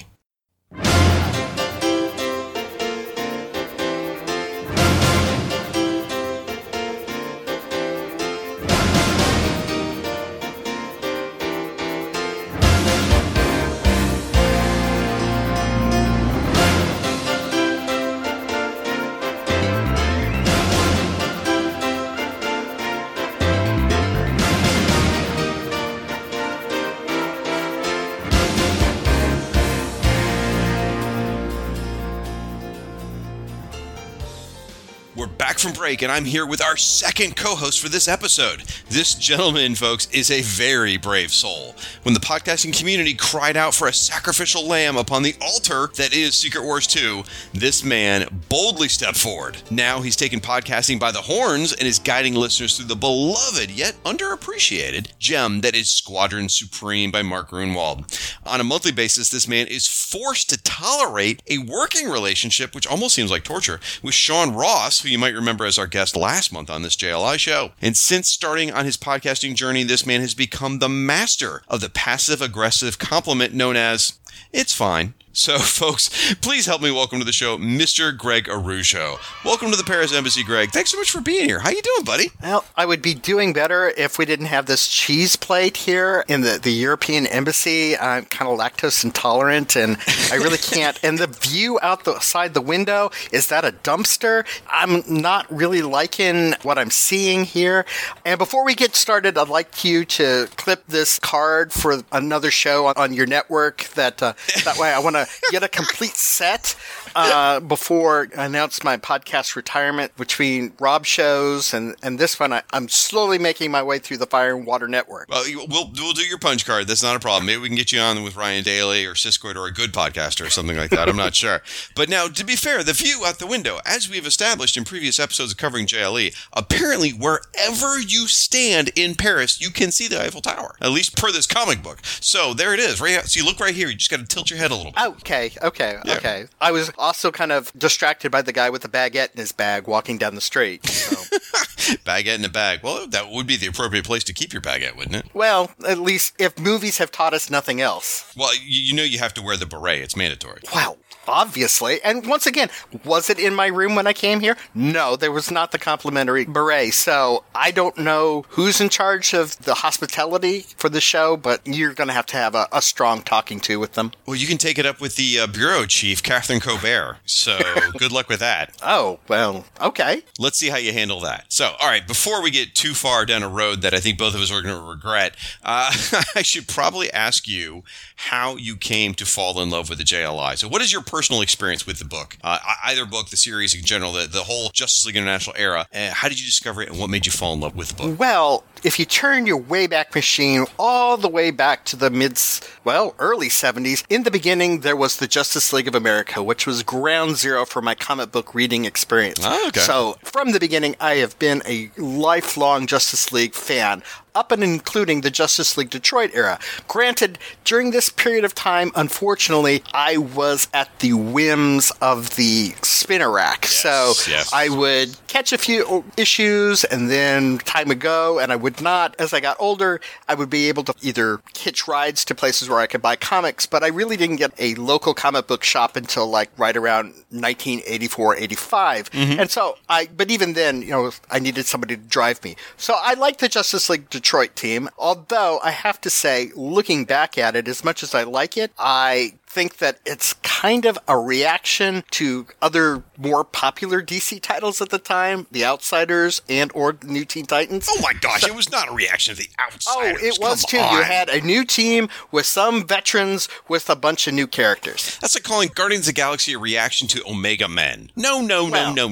But at the same time, when I saw the house ad for Justice League, the new Justice League, I saw that and I thought, oh, this is truly a post-crisis Justice League. This had some established Justice League heroes like Batman and Martian Manhunter, but at the same time had characters that were brought to DC, like your Blue Beetles or your Dr. Fates or your Dr. Lights. This was a team that stood on its own. This was leading the way. This one felt like brand new, nothing quite like it on the stands. And then I read it, and then I was blown away by not only Kevin Maguire's art, but I can't say his name, and Keith Giffen's writing. I got it right away. It was a humorous take of it, but at the same time, I was kind of longing for the more of a traditional Justice League story. I loved Justice League America, but when I saw the house ad for Justice League Europe, it's like, oh great, we got some powerhouses in here, and I think that even then there was a hint that this was going to be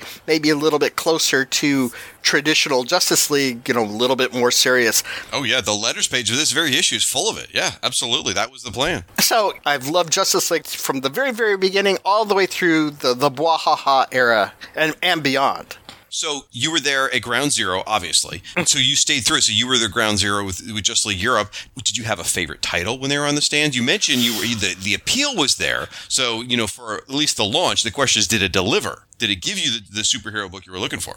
I think there was a period of time, and I think the window is really small, but I think Justice League Europe, I preferred that one over Justice League America. And looking back, and I think even once we go a little bit deeper into the series, I think I preferred the more whimsical in the JLA title versus the JLE title. I just remember, and I'm reading these with the show. I haven't read these things. Well, I read them years ago when they came out. And then I reread them when I decided to do the podcast, which I think you told me was 7 years ago.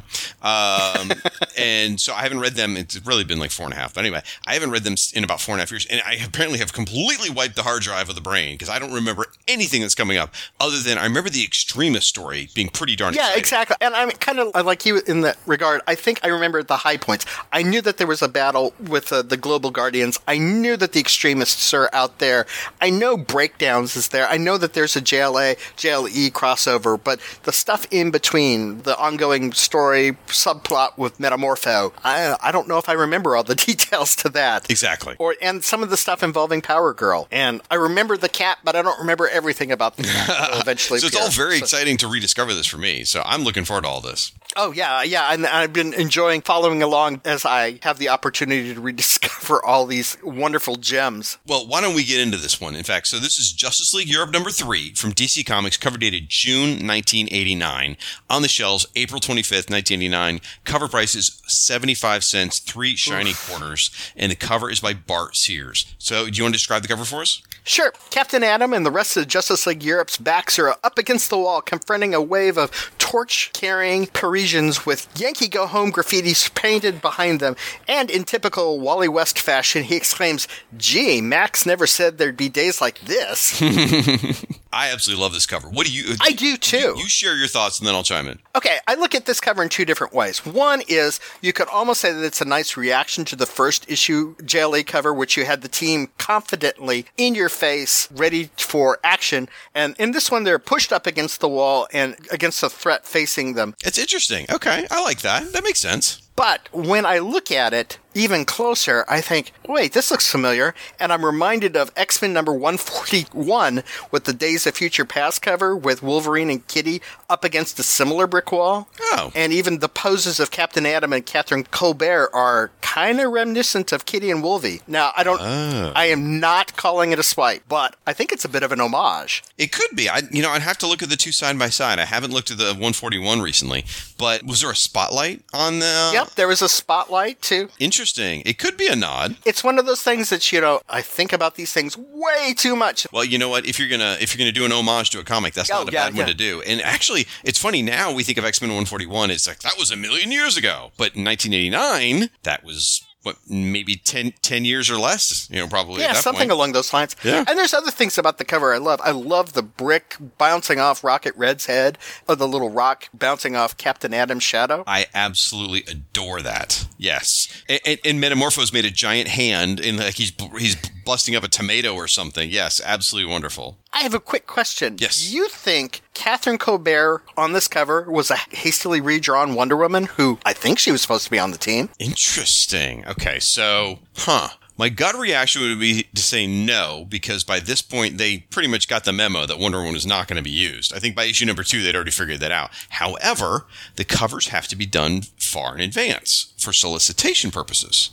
So it could have been. I mean, I guess that's possible. And the hair looks even bigger than it usually is in the proper book. I don't know. It was one of those random thoughts that popped into my head as I look at it. Well, you got me wondering, because at first I was going to say no, because look, she's in too much of a passive pose, right? Sort of pulled back. But then again, look at Power Girl. Power Girl's in the same kind of passive pose. They're all in a passive. They're all in a well. protecting themselves pose. Interesting. That's an interesting thought. Okay.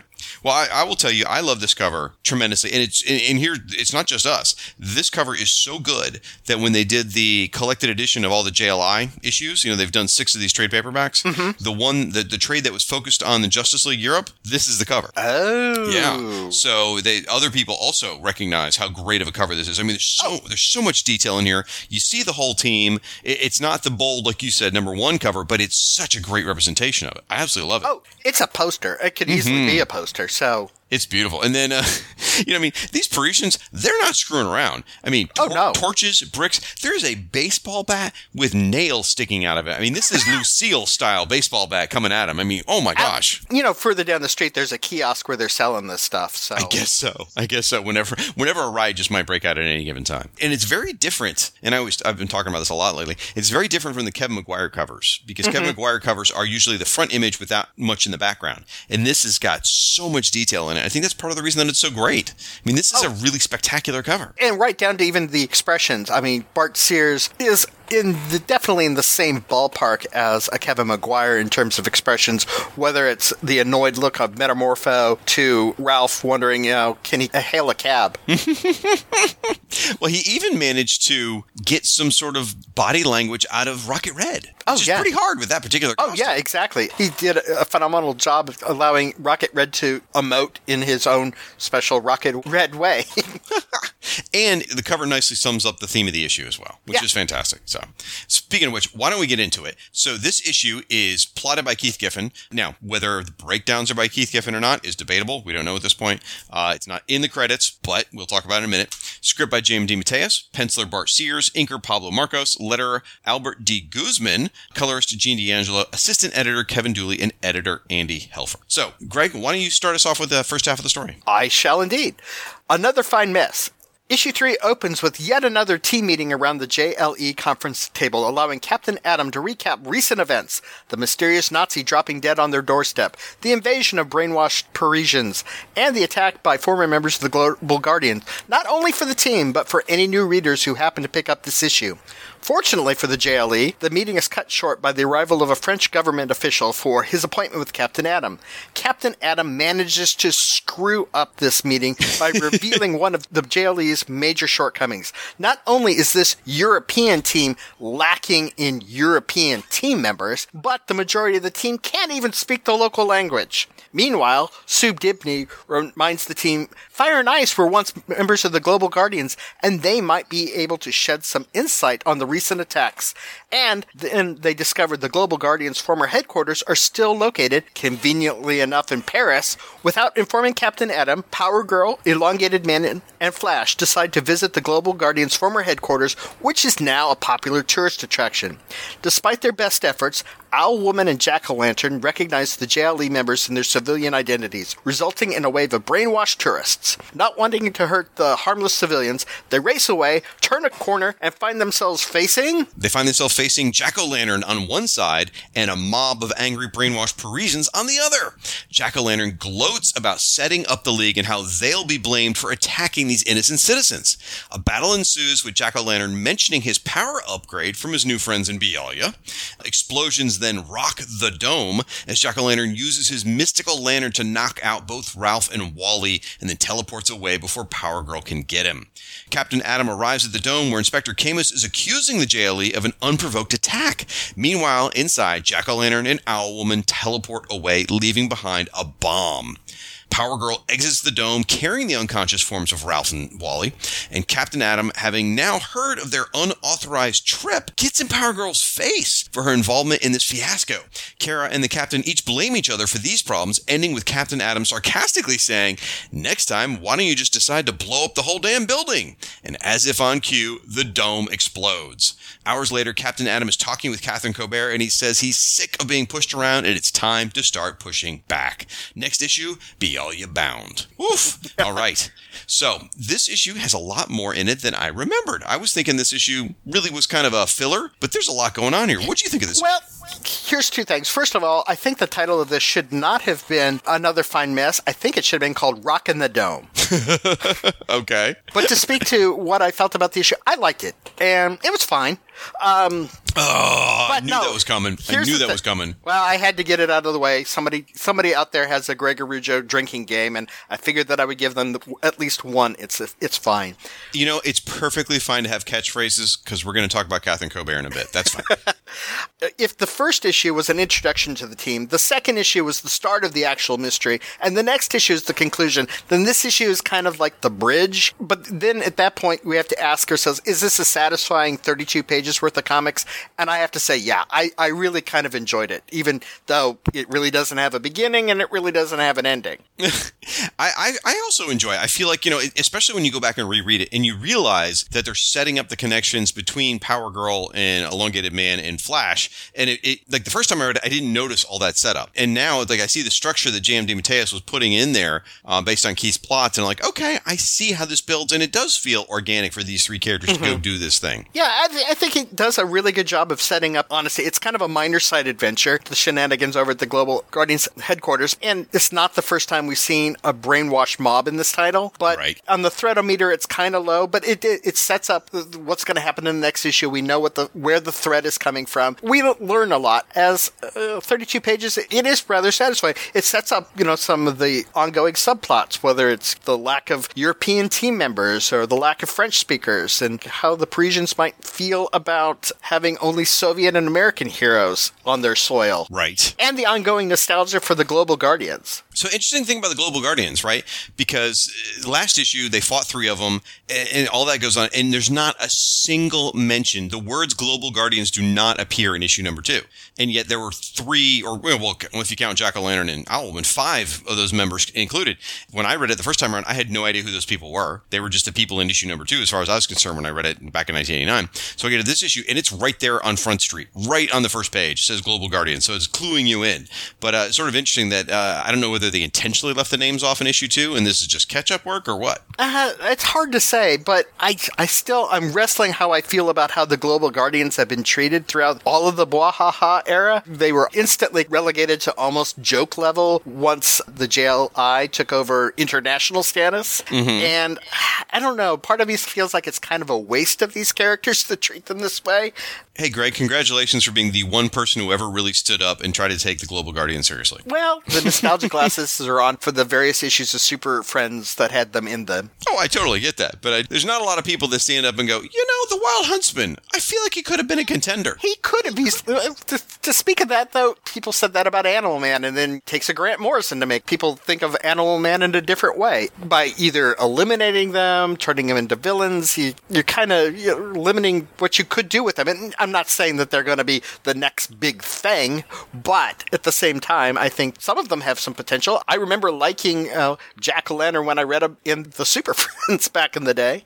And to be fair, the Global Guardians do get redeemed many years later in a Justice League Europe, I think, quarterly story. And I think that just goes to prove that nobody cared. Once they were heroes again, nobody cared. Now, great usage of Jack-O-Lantern in Primal Force. That was great. Oh, yeah. I really enjoyed that, yeah. Yeah. And one of the ongoing subplots that obviously comes up is like the Ralph Wally tension. This is not how Barry would do it, and I wrestle how I feel about that as well. But issue number 2 made my peace on that one, because in that one they have the typical back and forth thing. But and I talked about this last month, so forgive me. But Elongated Man called him on it. He said, "Look, you're wearing the costume. You took on Barry's job. You don't get to dodge that, but you can't just wave it away and go, 'Don't compare me to Barry,' because you're wearing his clothes." And it was like, that's a good damn point. It is a good point. It's just the constant reminder of it. It's like, come on. I mean, it's not like Wally hasn't been the Flash for a while now, and it's not like Wally and Ralph are strangers. But no, it's true. No. And poor Kyle Rayner will deal with that. Oh, yeah. Years from now, too, with the whole you're not the real one. And then one other thing that, I realized that I missed the Ralph and Sue interactions. They're so good. They're so good. There's a line in this issue where she does something brilliant. Of course she does. And Ralph goes, "My wife, I think I'll keep her." And she goes, "Care to rephrase that? Think she'll keep me?" Yeah, I love that. Adorable. I love the interaction between those characters. And to be honest, Catherine Colbert and Sue are probably my favorite parts of this entire book. This issue or the whole series? Pretty much the whole series. But then, to be honest, as much as I like the superheroes, and you didn't ask me who my favorite characters were, would have been Catherine Colbert and Sue Dibney. I like the support team a little bit more than I like the heroes. They always seem to be the ones that are the most competent of the team. It's funny you should mention that, 'cause in my notes, I have Catherine Colbert, Sue Dibney, and Inspector Camus are really all competent professionals. I mean, they all have a job. They all have a role. Now, admittedly, Sue's a volunteer job, but they all have a role, and they're all extremely competent in what they do, whereas everyone else is a goofball and screws up, which is kind of the JLI motto. Mm-hmm. Oh, yeah. Those three are so well put together. They make certain that everything runs on schedule. And since you did your catchphrase, I guess I have to do mine. Catherine Colbert, she is always drawn, and purposefully so, to be smoking hot. Oh, yeah. And she is the whole package. I mean, she's brilliant. She's incredibly capable. She's gorgeous. She's a Parisian icon. I mean, they did a fantastic job with this character. They could have really screwed it up by leaning too hard into one direction or another. But no, they really did a great job with that character. And it's a shame that she appeared in Young Justice, season 3 or something like that. But other than that, she hasn't really broken through, and I feel like she could have. I feel the same way. The only thing about her is so much hair. It was the 80s. I know, but here's my secret question. Oh no, these things. Bring in my secret question from the Squadron Supreme and Secret Wars show. Here's my secret question to you. Oh no. Which superhero on this team has your favorite hairstyle? Actually, Captain Atom. I should have said Metamorpho. I love Captain Atom. It's not really a mullet, I don't think, because it's not short up top, but I guess maybe it is a mullet. But when it's super shiny silver, it looks so stinking cool. I love his hair. What about you?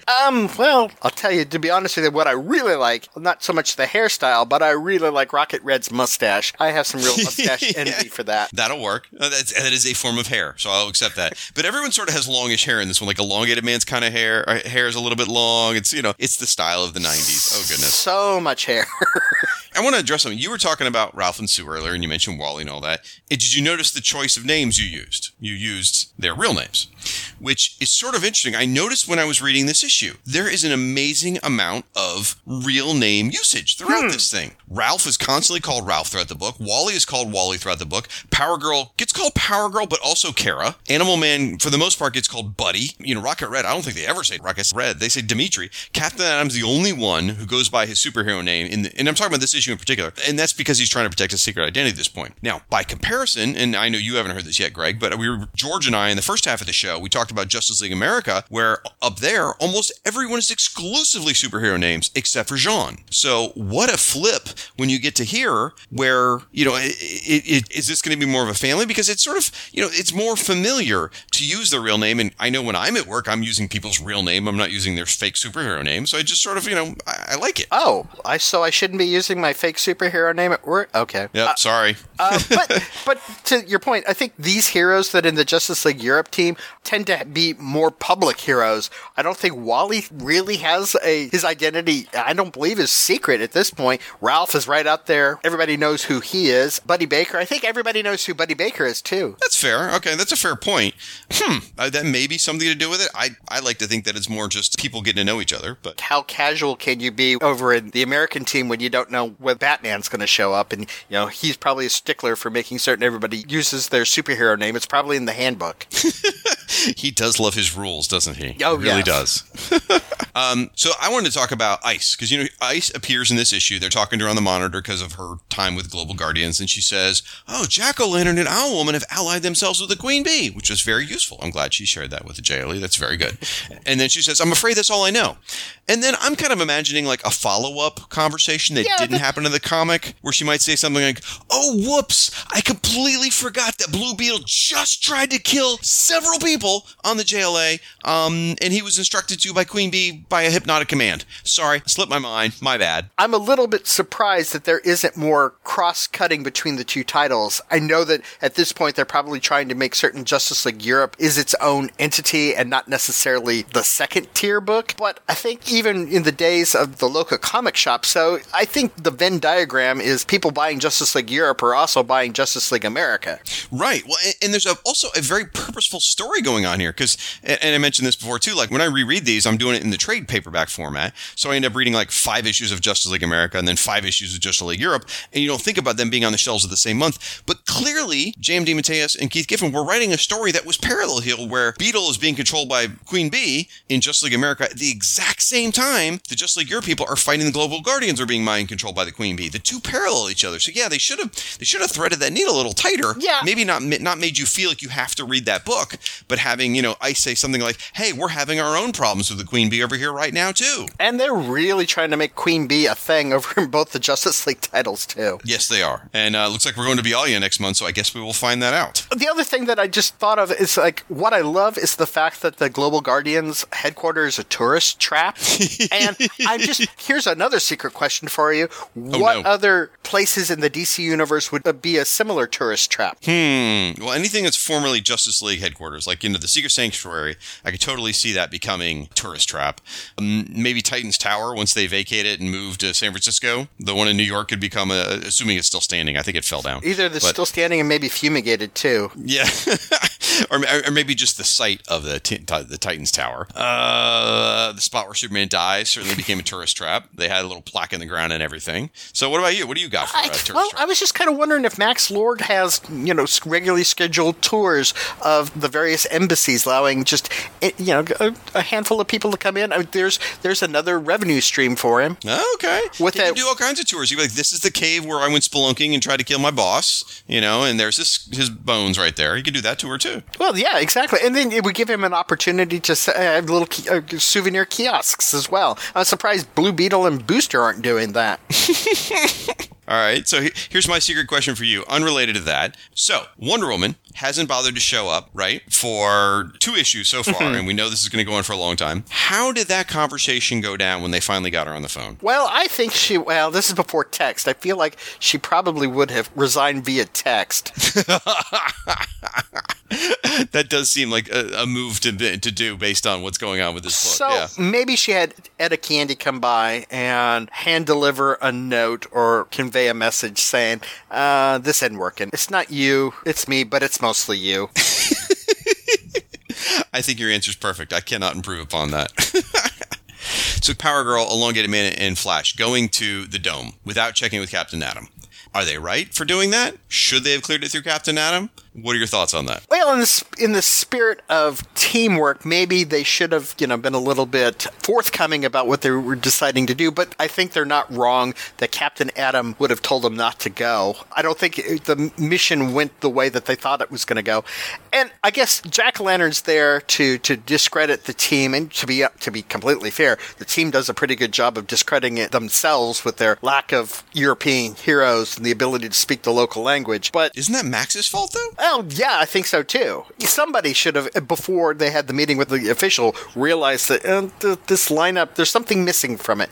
But at the same time, when they go into and have the battle, they're in their civilian identities. Most of these people are brainwashed, and who knows what they remember when they come out of it. Are they going to necessarily know that it was the Justice League Europe? It's not like they were in their uniforms. Well, I think Jack-o'-lantern made sure of it, because when they're interviewing that guy at the end, he's specifically saying the Justice League attacked us. And so he's saying the Justice League's a menace. So I think Jack-o'-lantern ensured that the people remember the Justice League. But I do like the fact that they were in the midst of that fight in their civilian outfits rather than... Well, I guess Ralph ends up in his regular uniform because obviously he keeps that underneath his clothes at all times. Well, sure. Well, if you're going to be stretching, there's probably so many times that you stretched and came out nude that you learn your lesson, and so you're always keeping that underneath. Well, maybe Ralph's an exhibitionist. We just don't know.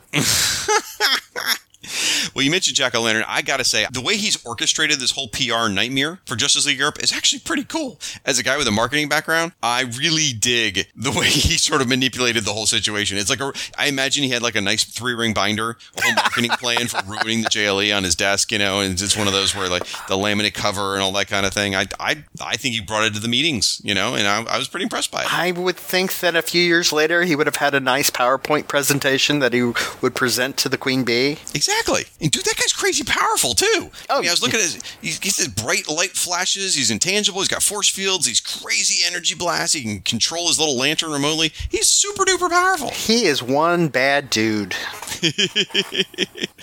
But before we get to the art, because we do need to talk about the art, I got one more thing. Again, the whole theme of the issue is that Justice League Europe doesn't represent Europe. And there's this amazing bit in here where Captain Atom says to Catherine, "It's not my fault there are no European superheroes worth their salt." Holy crap. Like, even I was stunned that he said that. Yeah, that's a nice bit of the ugly American popping up. Yeah.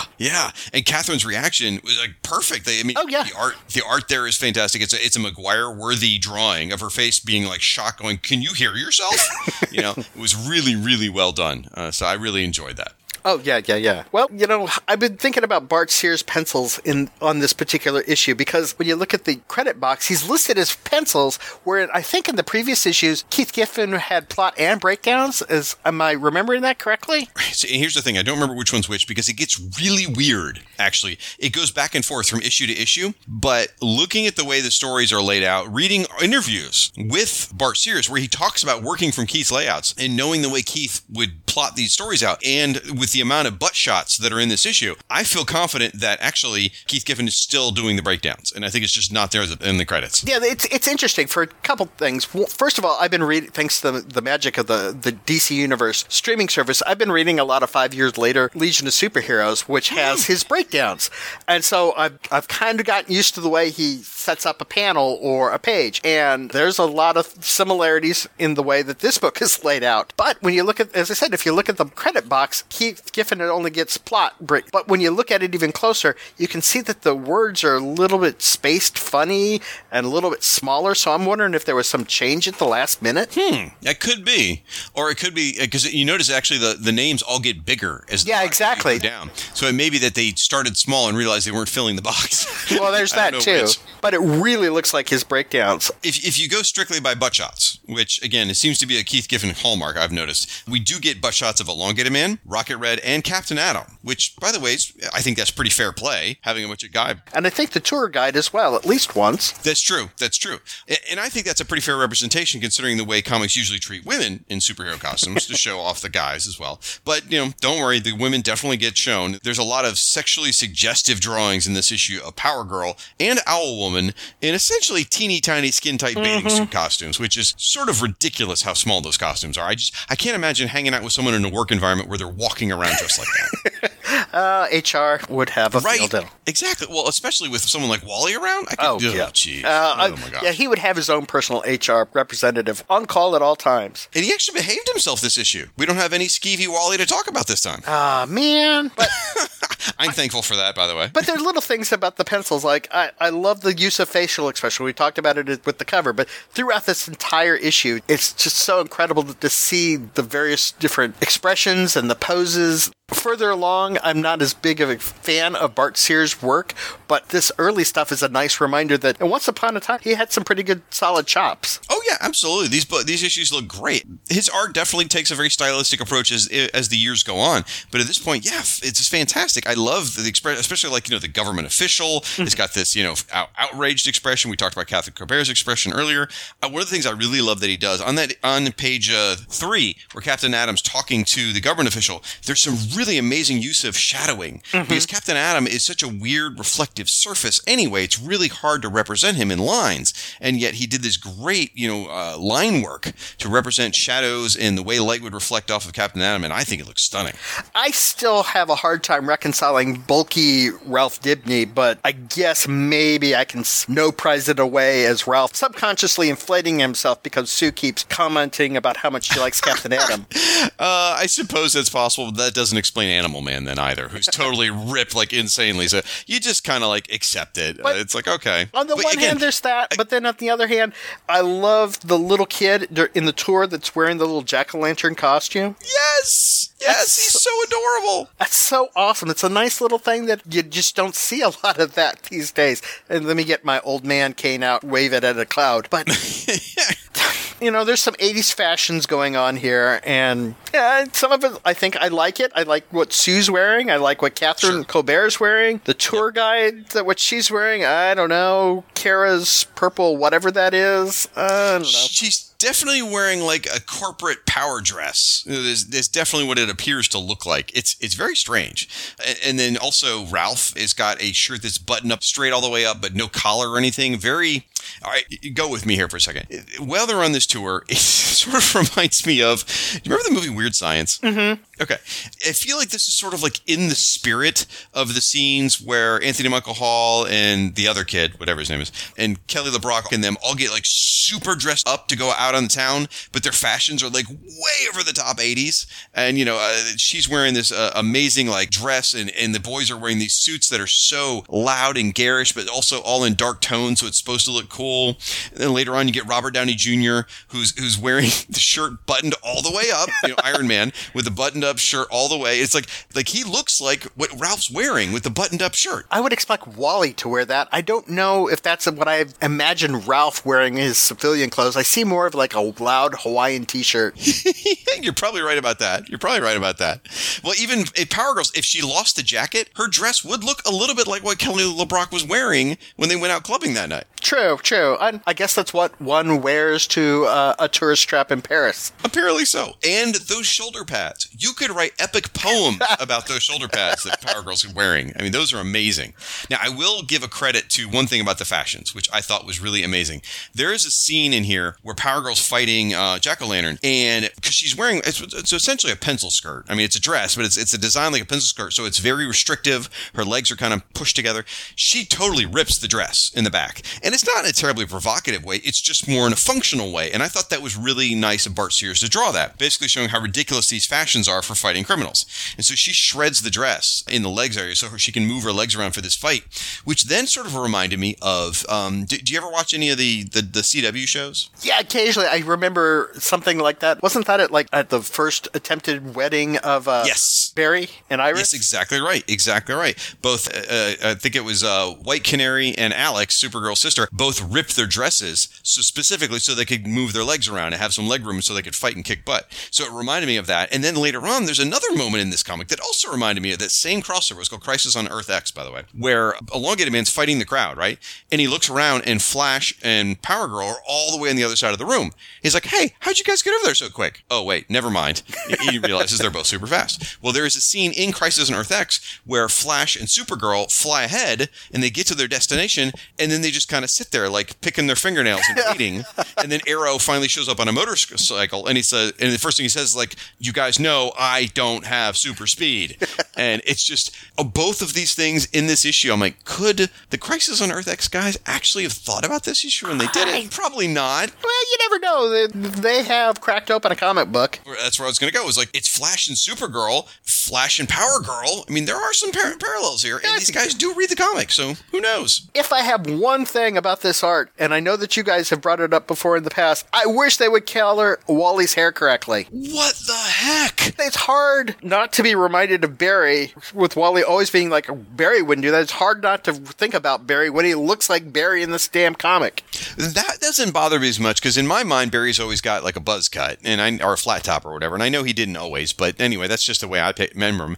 But I get confused about Buddy Baker. Oh, yeah, exactly. In fact, they go to the dome, and I counted, for 2 pages, they don't use his name. So you don't know if it's Wally or Buddy who's on this tour. It takes 2 pages or 9 panels, depending on how you count, before they finally refer to him by, I think they call him Kid Flash or something at that point. But otherwise, you don't know which character it is. Well, back to Bart Sears' artwork, he does a pretty good job of distinguishing each character as being slightly different from the others. He doesn't necessarily have, at least not at this point, a stock face for all the male characters and a stock face for all of the female characters. If you put them side by side, you could definitely tell the difference between Catherine Colbert and Sue Dibney, even though that they both have dark hair. Yes. Sue and Catherine are perfect examples of adult women who wear regular clothes and both have long black hair, and you can distinctly tell them apart. Those are great examples. I don't think Flash and Buddy are distinct enough at this point, with both being blonde-headed.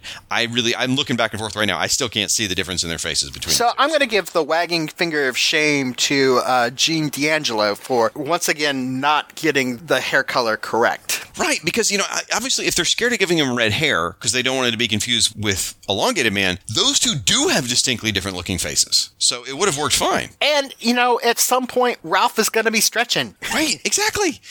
Wally was created in 1959, if I remember correctly, only a few years after Barry. So Wally has actually been part of the DC Universe longer than almost every other Silver Age character. Yeah. And yet they can't color his hair right? I mean, come on. I don't know. Somebody was asleep at the switch. I mean, it's a minor thing, but that's what we're here to nitpick them. Exactly. They should have known that 30 some odd years later we were going to be talking about it. Exactly. I mean, come on, no brainer. So, all right, another secret question for you. All right. There's been some discussion about Power Girl being based on a real world person, because she just looks so, unlike some of the other characters, she looks extremely distinctive. If you had to guess, and I've got a couple suggestions, but I'm going to put you on the spot first. Do you have any thoughts on who she might be based on? And I need to ask Bart Sears someday, I guess. This version of Power Girl or Power Girl just... No, Bart Sears' version of Power Girl at this point, in issue 3. Well, I have Swamp Thing on the brain, so maybe Virginia Madsen, but I don't know if that's quite it. Well, I was going to say Swamp Thing with Virginia Madsen and Jennifer Beal in it. It's like the 80s all over again, and I love it. I don't know. I'll throw these two at you, and I can't claim credit for these guys, folks. This has come from you folks at home who have written into the show and suggested that perhaps she is drawn based on Denise Crosby, which I see that. I do. Or, this one blew me away. At first I was like, what? And then I started looking, I'm like, Markie Post. Both big names at this point. I would probably buy Markie Post over Denise Crosby. I have Tasha Yar in my head with the short cut hair. If you cover the hair and just look at the facial expressions, I could see either one of them, actually. It's possible. I see more Markie Post than I do Denise Crosby. Okay. All right. Well, I'll give you marks for trying. Well done, sir. You came up with at least one suggestion, but in general, you pretty much failed, which is it sums up your whole podcasting career, really, I think. I was going to say, it's just a day that ends in Y. I am going to give you a chance to redeem yourself, sir, in a segment I like to call Character Spotlight. This is where Greg is going to tell us a little bit about one of the characters from this book. And we're not really going to do a deep origin recap or where the characters, all their history. I mean, let's face it, folks. If you're listening to the show, you probably already know all that stuff. So we're more interested in how this sort of relates to the Justice League and how this character benefited from being part of the Justice League or did not benefit. So, Greg, could you tell us a little bit about the one we all adore, Sue Dibney? Oh, Sue, who was introduced in Flash number 119 and the Elongated Man backup, the Elongated Man's Undersea Trap. And almost from the beginning, Sue was a unique addition to the Elongated Man mythos. I think he had a couple appearances prior to Sue's first appearance, but from almost immediately she's made herself a unique addition to not only his story, but to the DC universe as a whole. She was not the typical girlfriend. She was not a crime fighter, but although she did have some detective skills, she was not really along for the ride, not exactly a sidekick. I would even call her a supporting character. She was not quite the lead, the co-lead, and she was not one of those type of Silver Age girlfriends who were trying to solve, the mystery of Elongated Man's secret identity. She was a willing participant with the adventures, and if she wasn't because she was bored, hey, there was always shopping. But much like her husband, the majority of her appearances were relegated to background stories in both either Flash and Detective. But that role kind of changed when she and Ralph joined the Detroit League. And as Zatanna put it, she added a human element to the team, which they were so desperately needing. And she started to run the computers and do monitor duty, which, nobody wants to do monitor duty, and it allowed her to hang out and work with Ralph on a more regular basis. But unfortunately, as the Justice League Detroit transitioned into the Wahaha League, she and Ralph kind of went from an ongoing presence to nearly forgotten. I mean, there was 2.5 years between her last appearance in Justice League of America and in Justice League Europe in April of 1989, which is kind of just insane. Maybe 1 or 2 appearances. I think she and Ralph appeared in a issue of Power of Adam, for example. That was actually what was going through my brain was, I think, Power of Adam. but that's about it. 2 years just gone. And then she joins and once again kind of takes up initially the monitor duty roles, kind of pre-Oracle in a way for the Justice League Europe team. And along with, as I mentioned earlier, she and Catherine Colbert are the most level-headed members of the organization. And I think they're the Thin Man type of banter that she and Ralph had always kind of had were really highlighted by the Giffen DeMatteis and even Bill Loeb's dialogue during this period. It took it to a completely different level, I think. And really, I think, as I said, their relationship is probably amongst the most unique of all married couples at both Marvel and DC, just because you really rarely ever saw any type of tension or drama. They were that happy, fun-loving married couple. I think maybe if you just kind of think about it, maybe it's even second to Scott Free and Barda's relationship. I don't know. And she remained a steadfast character throughout all of Justice League Europe. I think she even became the bureau chief towards the end of Before Breakdowns or somewhere along in that period. And there's little things about this character, like her annual setting up of a mystery for her husband to solve. Unfortunately, Ralph had usually solved the mysteries before it even had a chance to start. Like in the Justice League Quarterly number 6. And then even in the Elongated Man miniseries, she's kidnapped by Sonar, who's fallen in love with her, but she manages to free herself and even inspires her Sonar subjects to rise up again with him. Now, unfortunately, when JLA finally comes to an end, her and Ralph's kind of appearances kind of fall to the wayside a little bit. And, well, unfortunately, you can only apparently have one stretchy character in the DC universe at any given time.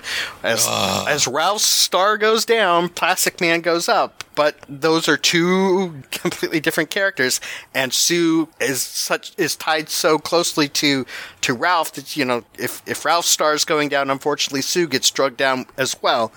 And, she and Ralph do appear towards the end of Starman and settle in Opal City as resident detectives there, and nothing bad ever happened afterwards. That's right. That was the end of their story until they were brought back by Gail Simone more recently in the Rebirth era of DC. Exactly. Exactly. Sue is a wonderful character. And for me, now I've never read those Elongated Man backups in The Flash. Never, ever. Still to this day. So I don't know anything about them other than what I've read apocryphally or heard. And so for me, I discovered Sue in Justice League Detroit, which was my first Justice League ongoing book I was collecting, and absolutely adored her. She really was as you said, the human part of the League. She was, I don't know if she was quite the heart and soul, but she was certainly a piece of that. She was part of the family.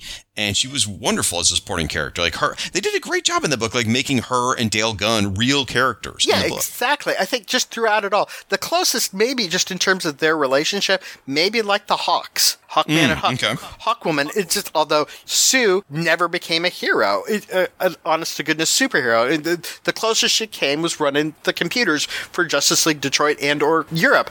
And, in the days of like Flash Thompson becoming Venom or Cliff Carmichael becoming the evil thinker, I get a little bristled when like a human supporting character suddenly becomes a super villain that makes that leap. And I'm glad Sue never became Stretchy Woman. Exactly. Well, in a lot of ways, she's sort of their Oberon. Yeah, exactly. She's the human on the team who has some of the best lines, who doesn't ever put on the cape, and who is not in charge either, because, Max is more like Catherine Colbert in that regard. But yeah, she's sort of like the Oberon that you love and you can't help but cheer for. She could have easily been, well, in many ways, she filled the same role as, say, Heather Hudson did in Alpha Flight as team leader before she became Vindicator or Guardian, whatever she was named when she took on a Max old suit, or Kathy Sutherland in the New Defenders. like anyone read that book. Well. Anyway, I'm just teasing. It was J.M. DeMatteis, so I'm not knocking it. I'm just playing. So, yeah, without a doubt, everybody loves Sue. I mean, I can't think of anybody that is not a fan of Sue. Oh, no. And, yeah, wow. And there could be a large discussion on what happened to her, but we're not going to... No, nothing bad ever happened to her. Just like nothing bad ever happened to Blue Beetle. Exactly. All right. Well, on that note, thank you so much for recapping Sue Dibney and how that connected with the Justice League. That was wonderful. And I think I'm very, very interested to hear everyone's thoughts in the comments as well about their interactions with Sue. I imagine it'll sort of mirror ours, but everyone's going to have some unique experience with their fandom of that character. So can't wait to hear it. But we need to get to the funny here. It is time for us to cover the Bwahaha Award. And this is where we're going to nominate the funniest moment in the issue. Both myself and Greg will pick a moment, and one will be awarded the coveted Bwahaha Award. Now, Greg, I'm very interested to hear what funny part of the book you think you want to say. It's fine. So I'm just curious, what do you think is the funniest moment in the book? I have to say right off the top that this book is not necessarily full of Bwahaha moments. You're right. Definitely. But if I had to pick one, it would be towards the end of the book when Captain Atom says, next time, why don't you just decide to blow up the whole damn building, turn the page, and boom. It is not often in the history of this show that's been going for over 3 years now where the guest and I pick the exact same Bwahaha moments, sir. But we have, because it is freaking genius. And it's the page turn is what does it. Yeah, exactly. Yeah. It is laid out perfectly. Had it been on facing pages, the joke, while still probably funny, would not have quite the same effect. Exactly. And that's one of the things that's unique to comics is the having to read as progressive panels and flipping a page and having a big, I was going to say kapow moment, but quite literally kapow moment in this one. So yes, without a doubt, the Captain Atom Power Girl Dome Explosion is the winner of the Bwahaha Award for this issue. I was actually strongly considered nominating the cover, which the cover is really, really good and really, really funny. But this one really was just too much I could not do it. My backup one, and one that I had was a strong contender, was the I Think I'll Keep Her. Would you like to rephrase that? But I just recently rewatched Airplane, and it felt like it was like an airplane moment. That works. I like that. That's good. All right. Well, Greg, I need to ask a favor. We have got this horrendous PR nightmare going on here at the embassy. You may have heard about it, where everyone's blaming the Justice League here in Paris for every kind of problem they can think of. Would you mind staying here and doing a little spin doctoring and crowd control while I take care of folks' listeners' feedback? Okay. Well, you know what? It'll give you a chance to work more closely with Catherine and Sue on solving this crisis. The two competent people in the embassy. Now, don't worry, Greg. We will bring you back at the end of the show. And while Greg is taking care of this for us, folks, I'm going to read your listener feedback in a segment called Justice Log.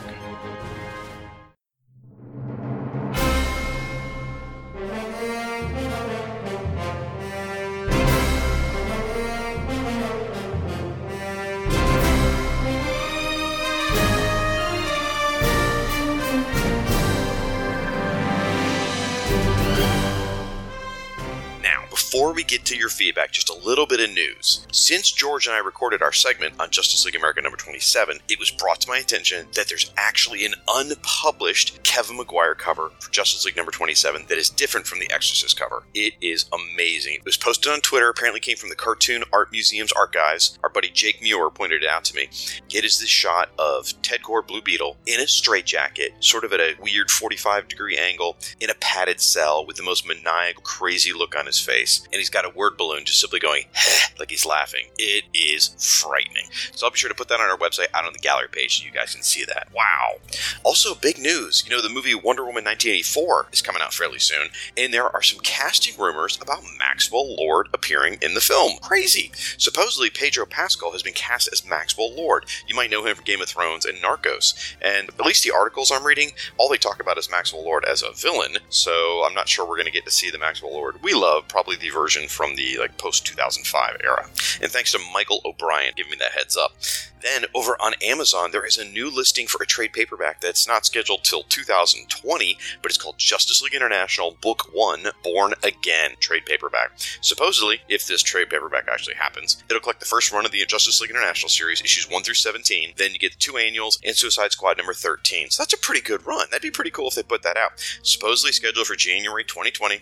Retail price will be $24.99. And our thanks to JT the Exterminator for giving us that heads up. And by the way, JT launched earlier this year a cool website. It's superfriendsuniverse.blogspot.com, and he's going through celebrating the Super Friends cartoon through his blog, so you should definitely check that out. There's even more news. There is a new miniseries coming out of DC, and the title is, it's a play on DC and a play on the word deceased. It's Deceased. Anyway, they're doing this miniseries. There's also a one-shot coming out called Deceased, A Good Day to Die, written by Tom Taylor with art by Derek Robertson and Laura Braga. And the way they describe it is says that the story is set in a world turned mad by a techno-organic rage virus. And in it, apparently Justice League International alumni are going to be Mr. Miracle, Big Barda, Booster Gold, and Blue Beetle. So, interesting. So you definitely want to look for that on the horizon. And our thanks to Paul Hicks from the Waiting for Doom podcast for pointing that out to us. Now, as I get into your feedback, I want you guys to go on the social medias.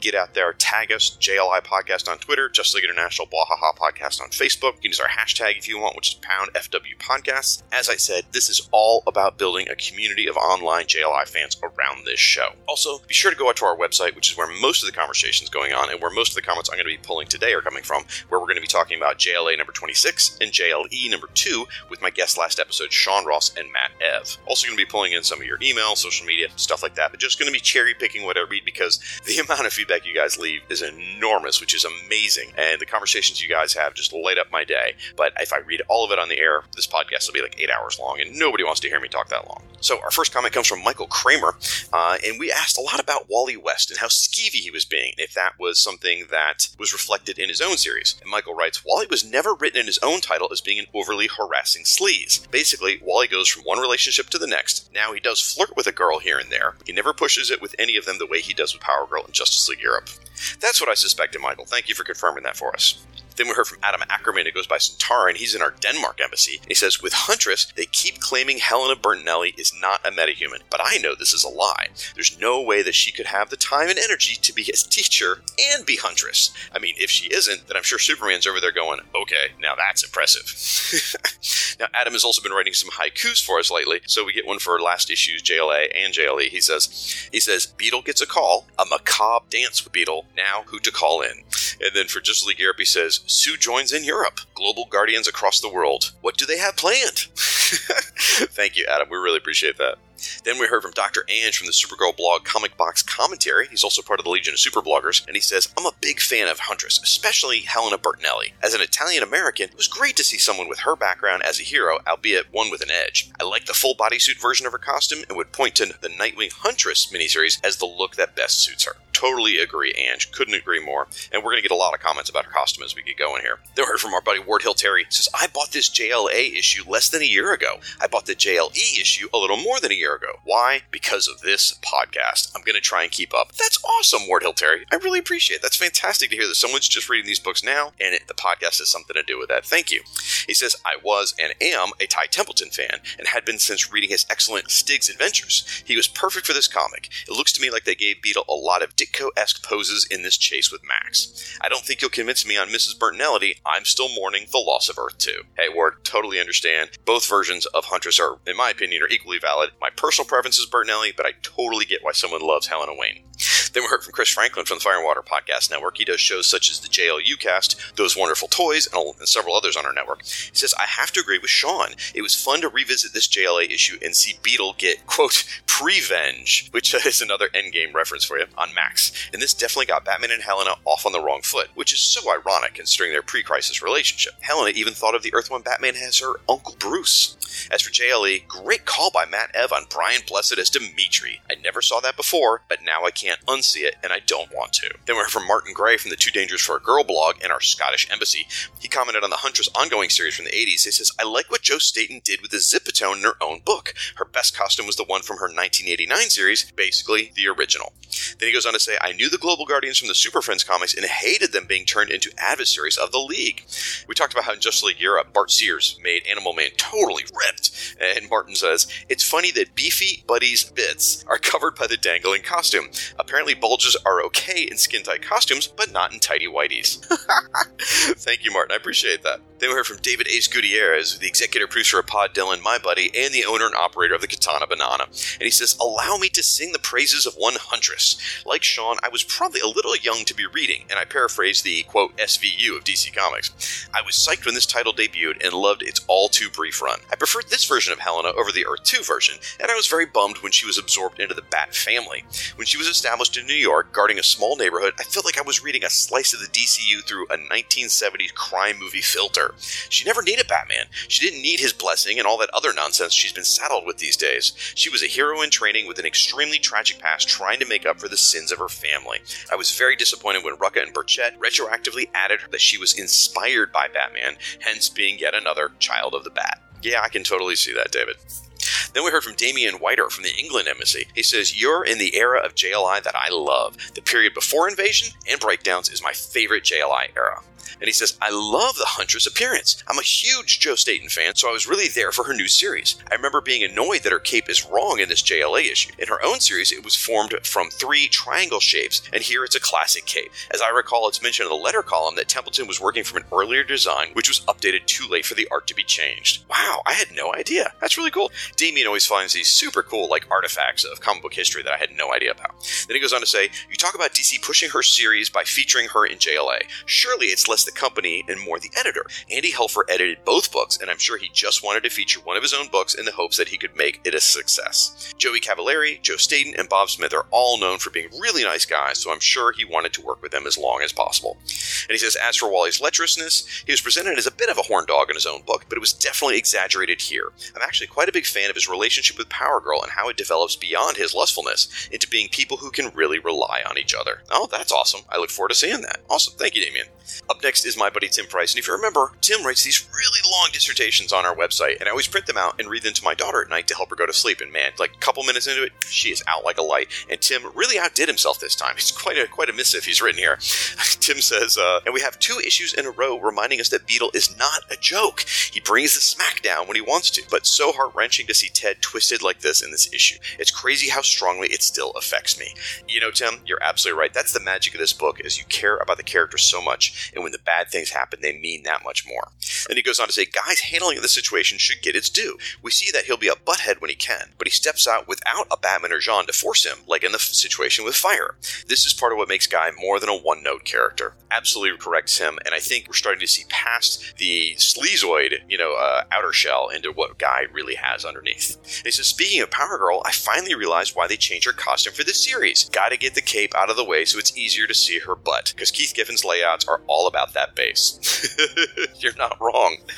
He says, I like the idea of Brian Blessed cast as my boy Dimitri, but he's possibly a little old for the role now. I'll offer another suggestion of Patrick Rothfuss. What do you think?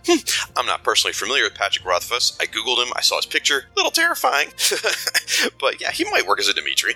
And thanks again, Tim, for all your help helping my daughter get to sleep. Then we heard from Liz Ann Oswald, who now has her own YouTube channel, so check that out. She says, it was awesome to see Huntress. I read the miniseries mostly because as a kid, I loved the Wonder Woman bits of her. It was a fun comic. Then she goes on to say, the leather full costume. Yeah, not good armor. Definitely not against a kitchen knife. 1, it's hard to move in. Full spandex isn't bad, but leather, ugh. Also, yeah, in France in the summer or LA, no. Hiding the shadows won't happen. The sounds and the smell. If you look at UFC and pro boxing, yeah, they're not in head-to-toe parkas. I don't want to see the hero dressed like Namor or Tiger, but head-to-toe costumes are more about modesty than combat help. Interesting perspective. Thanks, Liz. Then we heard from Yuerton Vieira do Carmo from our Brazil embassy, and I probably slaughtered your name as usual, Yuerton. I'm terribly sorry about that. He says, this is one of those stories that reminds us that Beetle has feelings despite always being laughed and making jokes. This shows a lot of the talent of writers for character development. Absolutely. Then we heard from Paul Hicks from our Australian embassy in the Waiting for Doom podcast and the DC OCD podcast. Paul says, one of my first conversations I ever had with a woman who would be my wife one day was about the existential weirdness of the Animal Man comic. Mind you, that was back in 1990, but she still remembers it to this day. I'm sure she does, Paul, and she probably hasn't forgiven you yet. Then we heard from our buddy Nicholas Alheim. He says, this is the month I jumped in whole on the Justice League books as a kid. Both covers drew me in as the Huntress cover kept me interested in the character. I just started reading despite being way too young to understand what was going on, and I simply love that Bart Sears cover to Justice League Europe #2. Then we heard from Jimmy McGlinchey in the Irish Embassy. We actually haven't heard from Jimmy for a while. So Jimmy writes in to say, Irish Embassy is still here at Ward Hill, Terry. Sorry, but the introduction of Justice League Europe is causing hassle with the transporters. I try to go to Paris, and Shag's in the New York Embassy. I go to New York, and Shag's transported to Paris. Now the transporters have all malfunctioned, and I'm stuck in, kahooey, kahooey, kahooey. What the? Thank you, Jim. I always appreciate your comments. They give me a laugh. And he says, sorry for the lack of comments. Work and other issues have not allowed me to comment. I have listened to the episodes and enjoyed them greatly, and hopefully we'll be back to full commenting mode next month. Thank you, Jimmy. We always look forward to hearing from you, and we know you are with us in spirit in the Irish Embassy. Then heard from my pal Jose Rivera. He says, as for this version of Huntress, I was all in. The Helena Bertinelli version was always my favorite because I felt like it was a rare time in a post-crisis origin that they did something that was not only different, but better. I too love what's lovingly referred to her as her total justice look. Aesthetically, it looks amazing and is not gratuitous. We can also believe she can disappear into the shadows in this outfit. I was never a fan of Jim Lee's redesign in Hush. It took the character back a step. As for Justice League Europe, is it just me or the Global Guardians serving the same function the Champions of Angor did in the early issues of Justice League International? An example, using a previously established team as a foil to the new Justice League team. Just something to think about. You know, Jose, I did not put a connection between the Heroes of Angor and Global Guardians, but yeah, that makes a lot of sense. Interesting. Then we heard from Scott Madsen. He says he's a longtime listener, his first time writing in. He was just at the Phoenix Fan Fusion event this weekend, and Ty Templeton was a guest, and he was able to chat with him. He had a quick mention about his works with Justice League International and on Who's Who, and Ty did tell him that his favorite JLI character was Big Barda, and he spoke fondly of the Who's Who cover he did with the backyard barbecue scene, which I believe was in Update 88, issue number 4 for Who's Who. You know, Scott, that's awesome. I'm so glad you got a chance to talk to Ty Templeton, and hearing that Big Barda is his favorite character, that makes a lot of sense, because in his earlier issues, he really spent some time giving her some lovingly rendered panels. So awesome. Thank you, Scott. Then we heard from Trent Lewis. He says, I have love for all incarnations of the Huntress, but prefer the Helena Bertinelli version in the post-crisis world as well. I will admit, you can't beat the pedigree of Helena Wayne's version, but we all know that DC will never allow this version to be Huntress in the post-crisis universe. Aside from the JLA-JSA team-ups and a short stint in the New 52, Miss Wayne has never gotten any real residency time in the DC Prime universe. Mrs. Bertinelli was a great successor and earned the character name. I love it when they brought her in with Booster Gold and friends. Couldn't agree more, and I'm really surprised at all the love for Helena Bertinelli in the comments. I think both versions are valid. My personal favorite's Bertinelli, and I'm so happy to see so many people feel the same way. Then we heard from our buddy Jared Albrecht, the yard sale artist. He's part of the Long Box Crusade Network, and he is our buddy who goes jogging and listening to JLI. He was out in 100-degree weather down in Alabama and did a 5K listening to the JLI podcast. So Jared, glad to see you finish the race, and thanks for listening as always, buddy.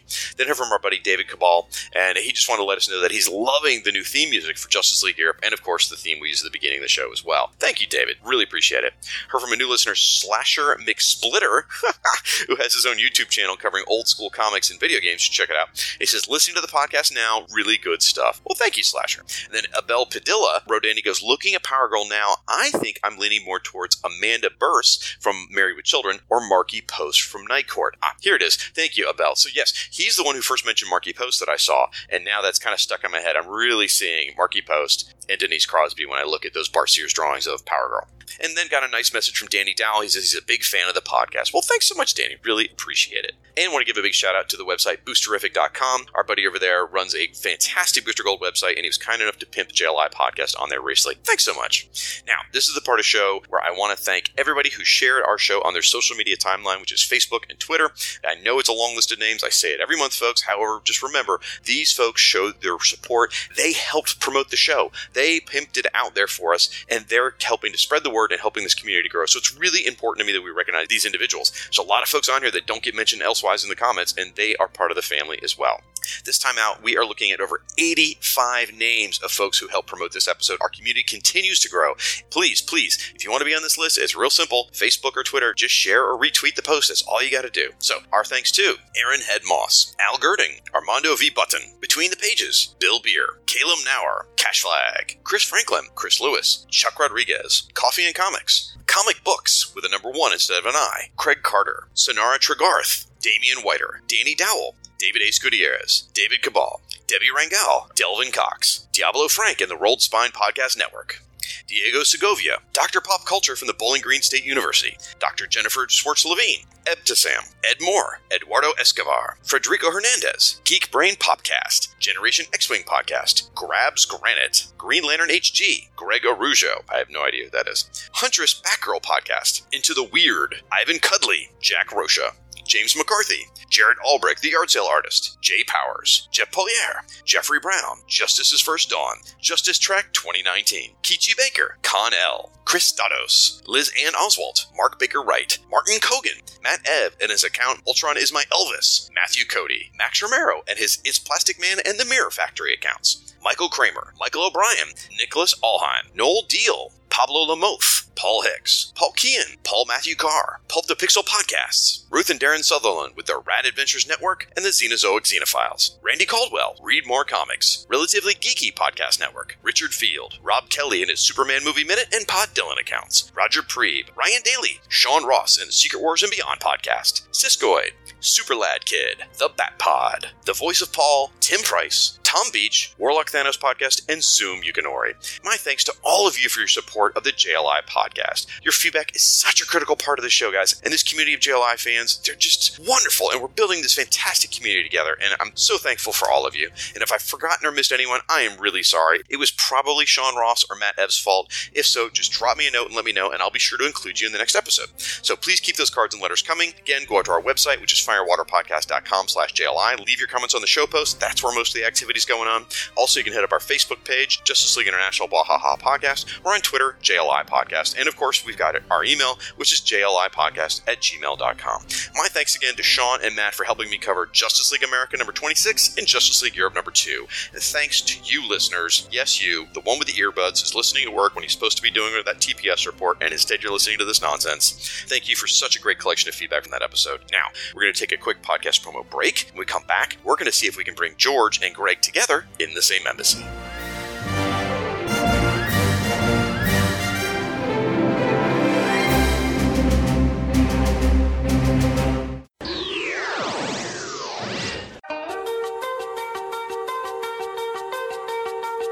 The world's strongest hero.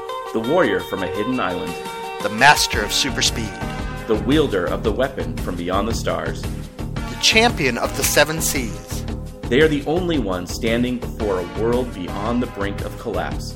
Their mission: abolish war and crime, eliminate poverty and hunger, clean the environment, cure disease, even stop death itself. They promise within a year to make the world a utopia, no matter how many lines they might need to cross.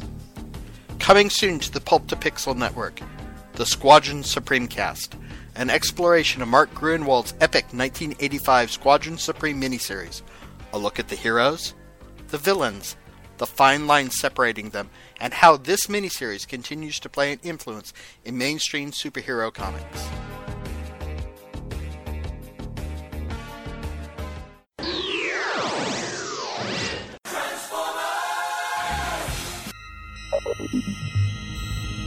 You are receiving a transmission from the Rod Pod.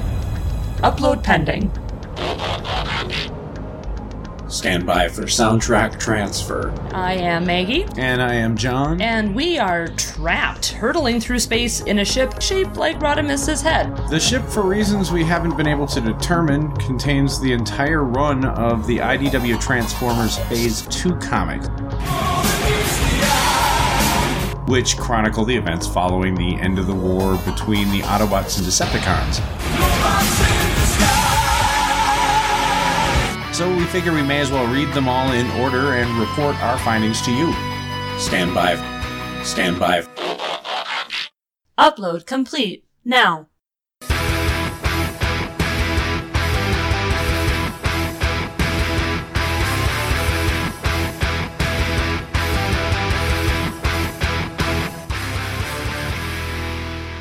The Rod Pod. Look for us at marriedwcomics.libsyn.com, at iTunes, at Stitcher, or wherever good podcasts can be found. So, till all are one. Till all are one. Till all are one.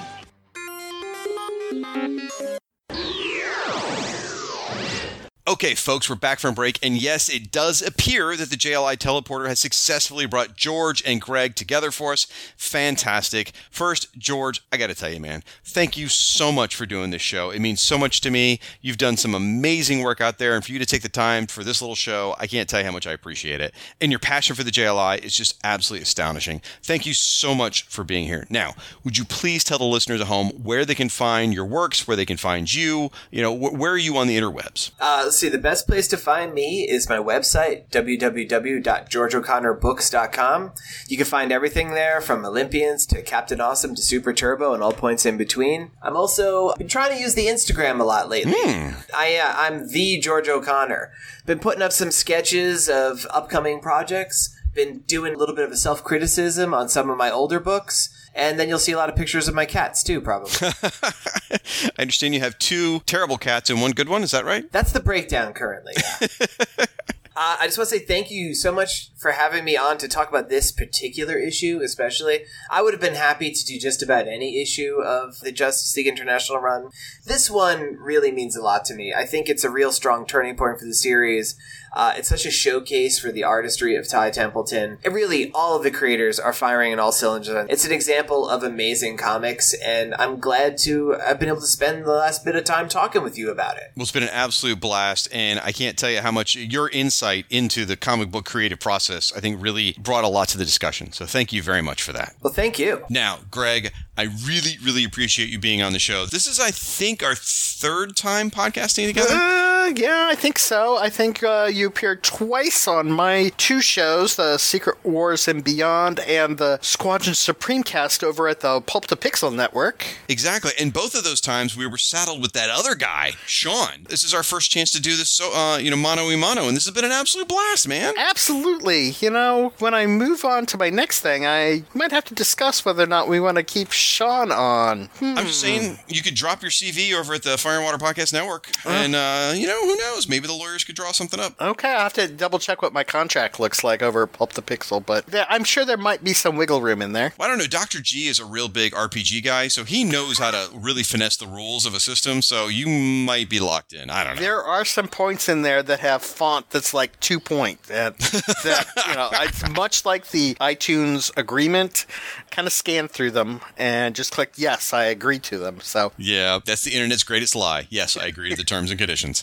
And the cheating with little tiny font does sound like a total Palladium Games move. That's a joke only Dr. G gets, but it fits with his type. So, all right. Well, Greg, thanks again for being here. I sincerely appreciate it. Well, thank you very much. I really appreciate it. And, it's only been a 4-year wait, so... You were one of the first people booked for the show. That is true.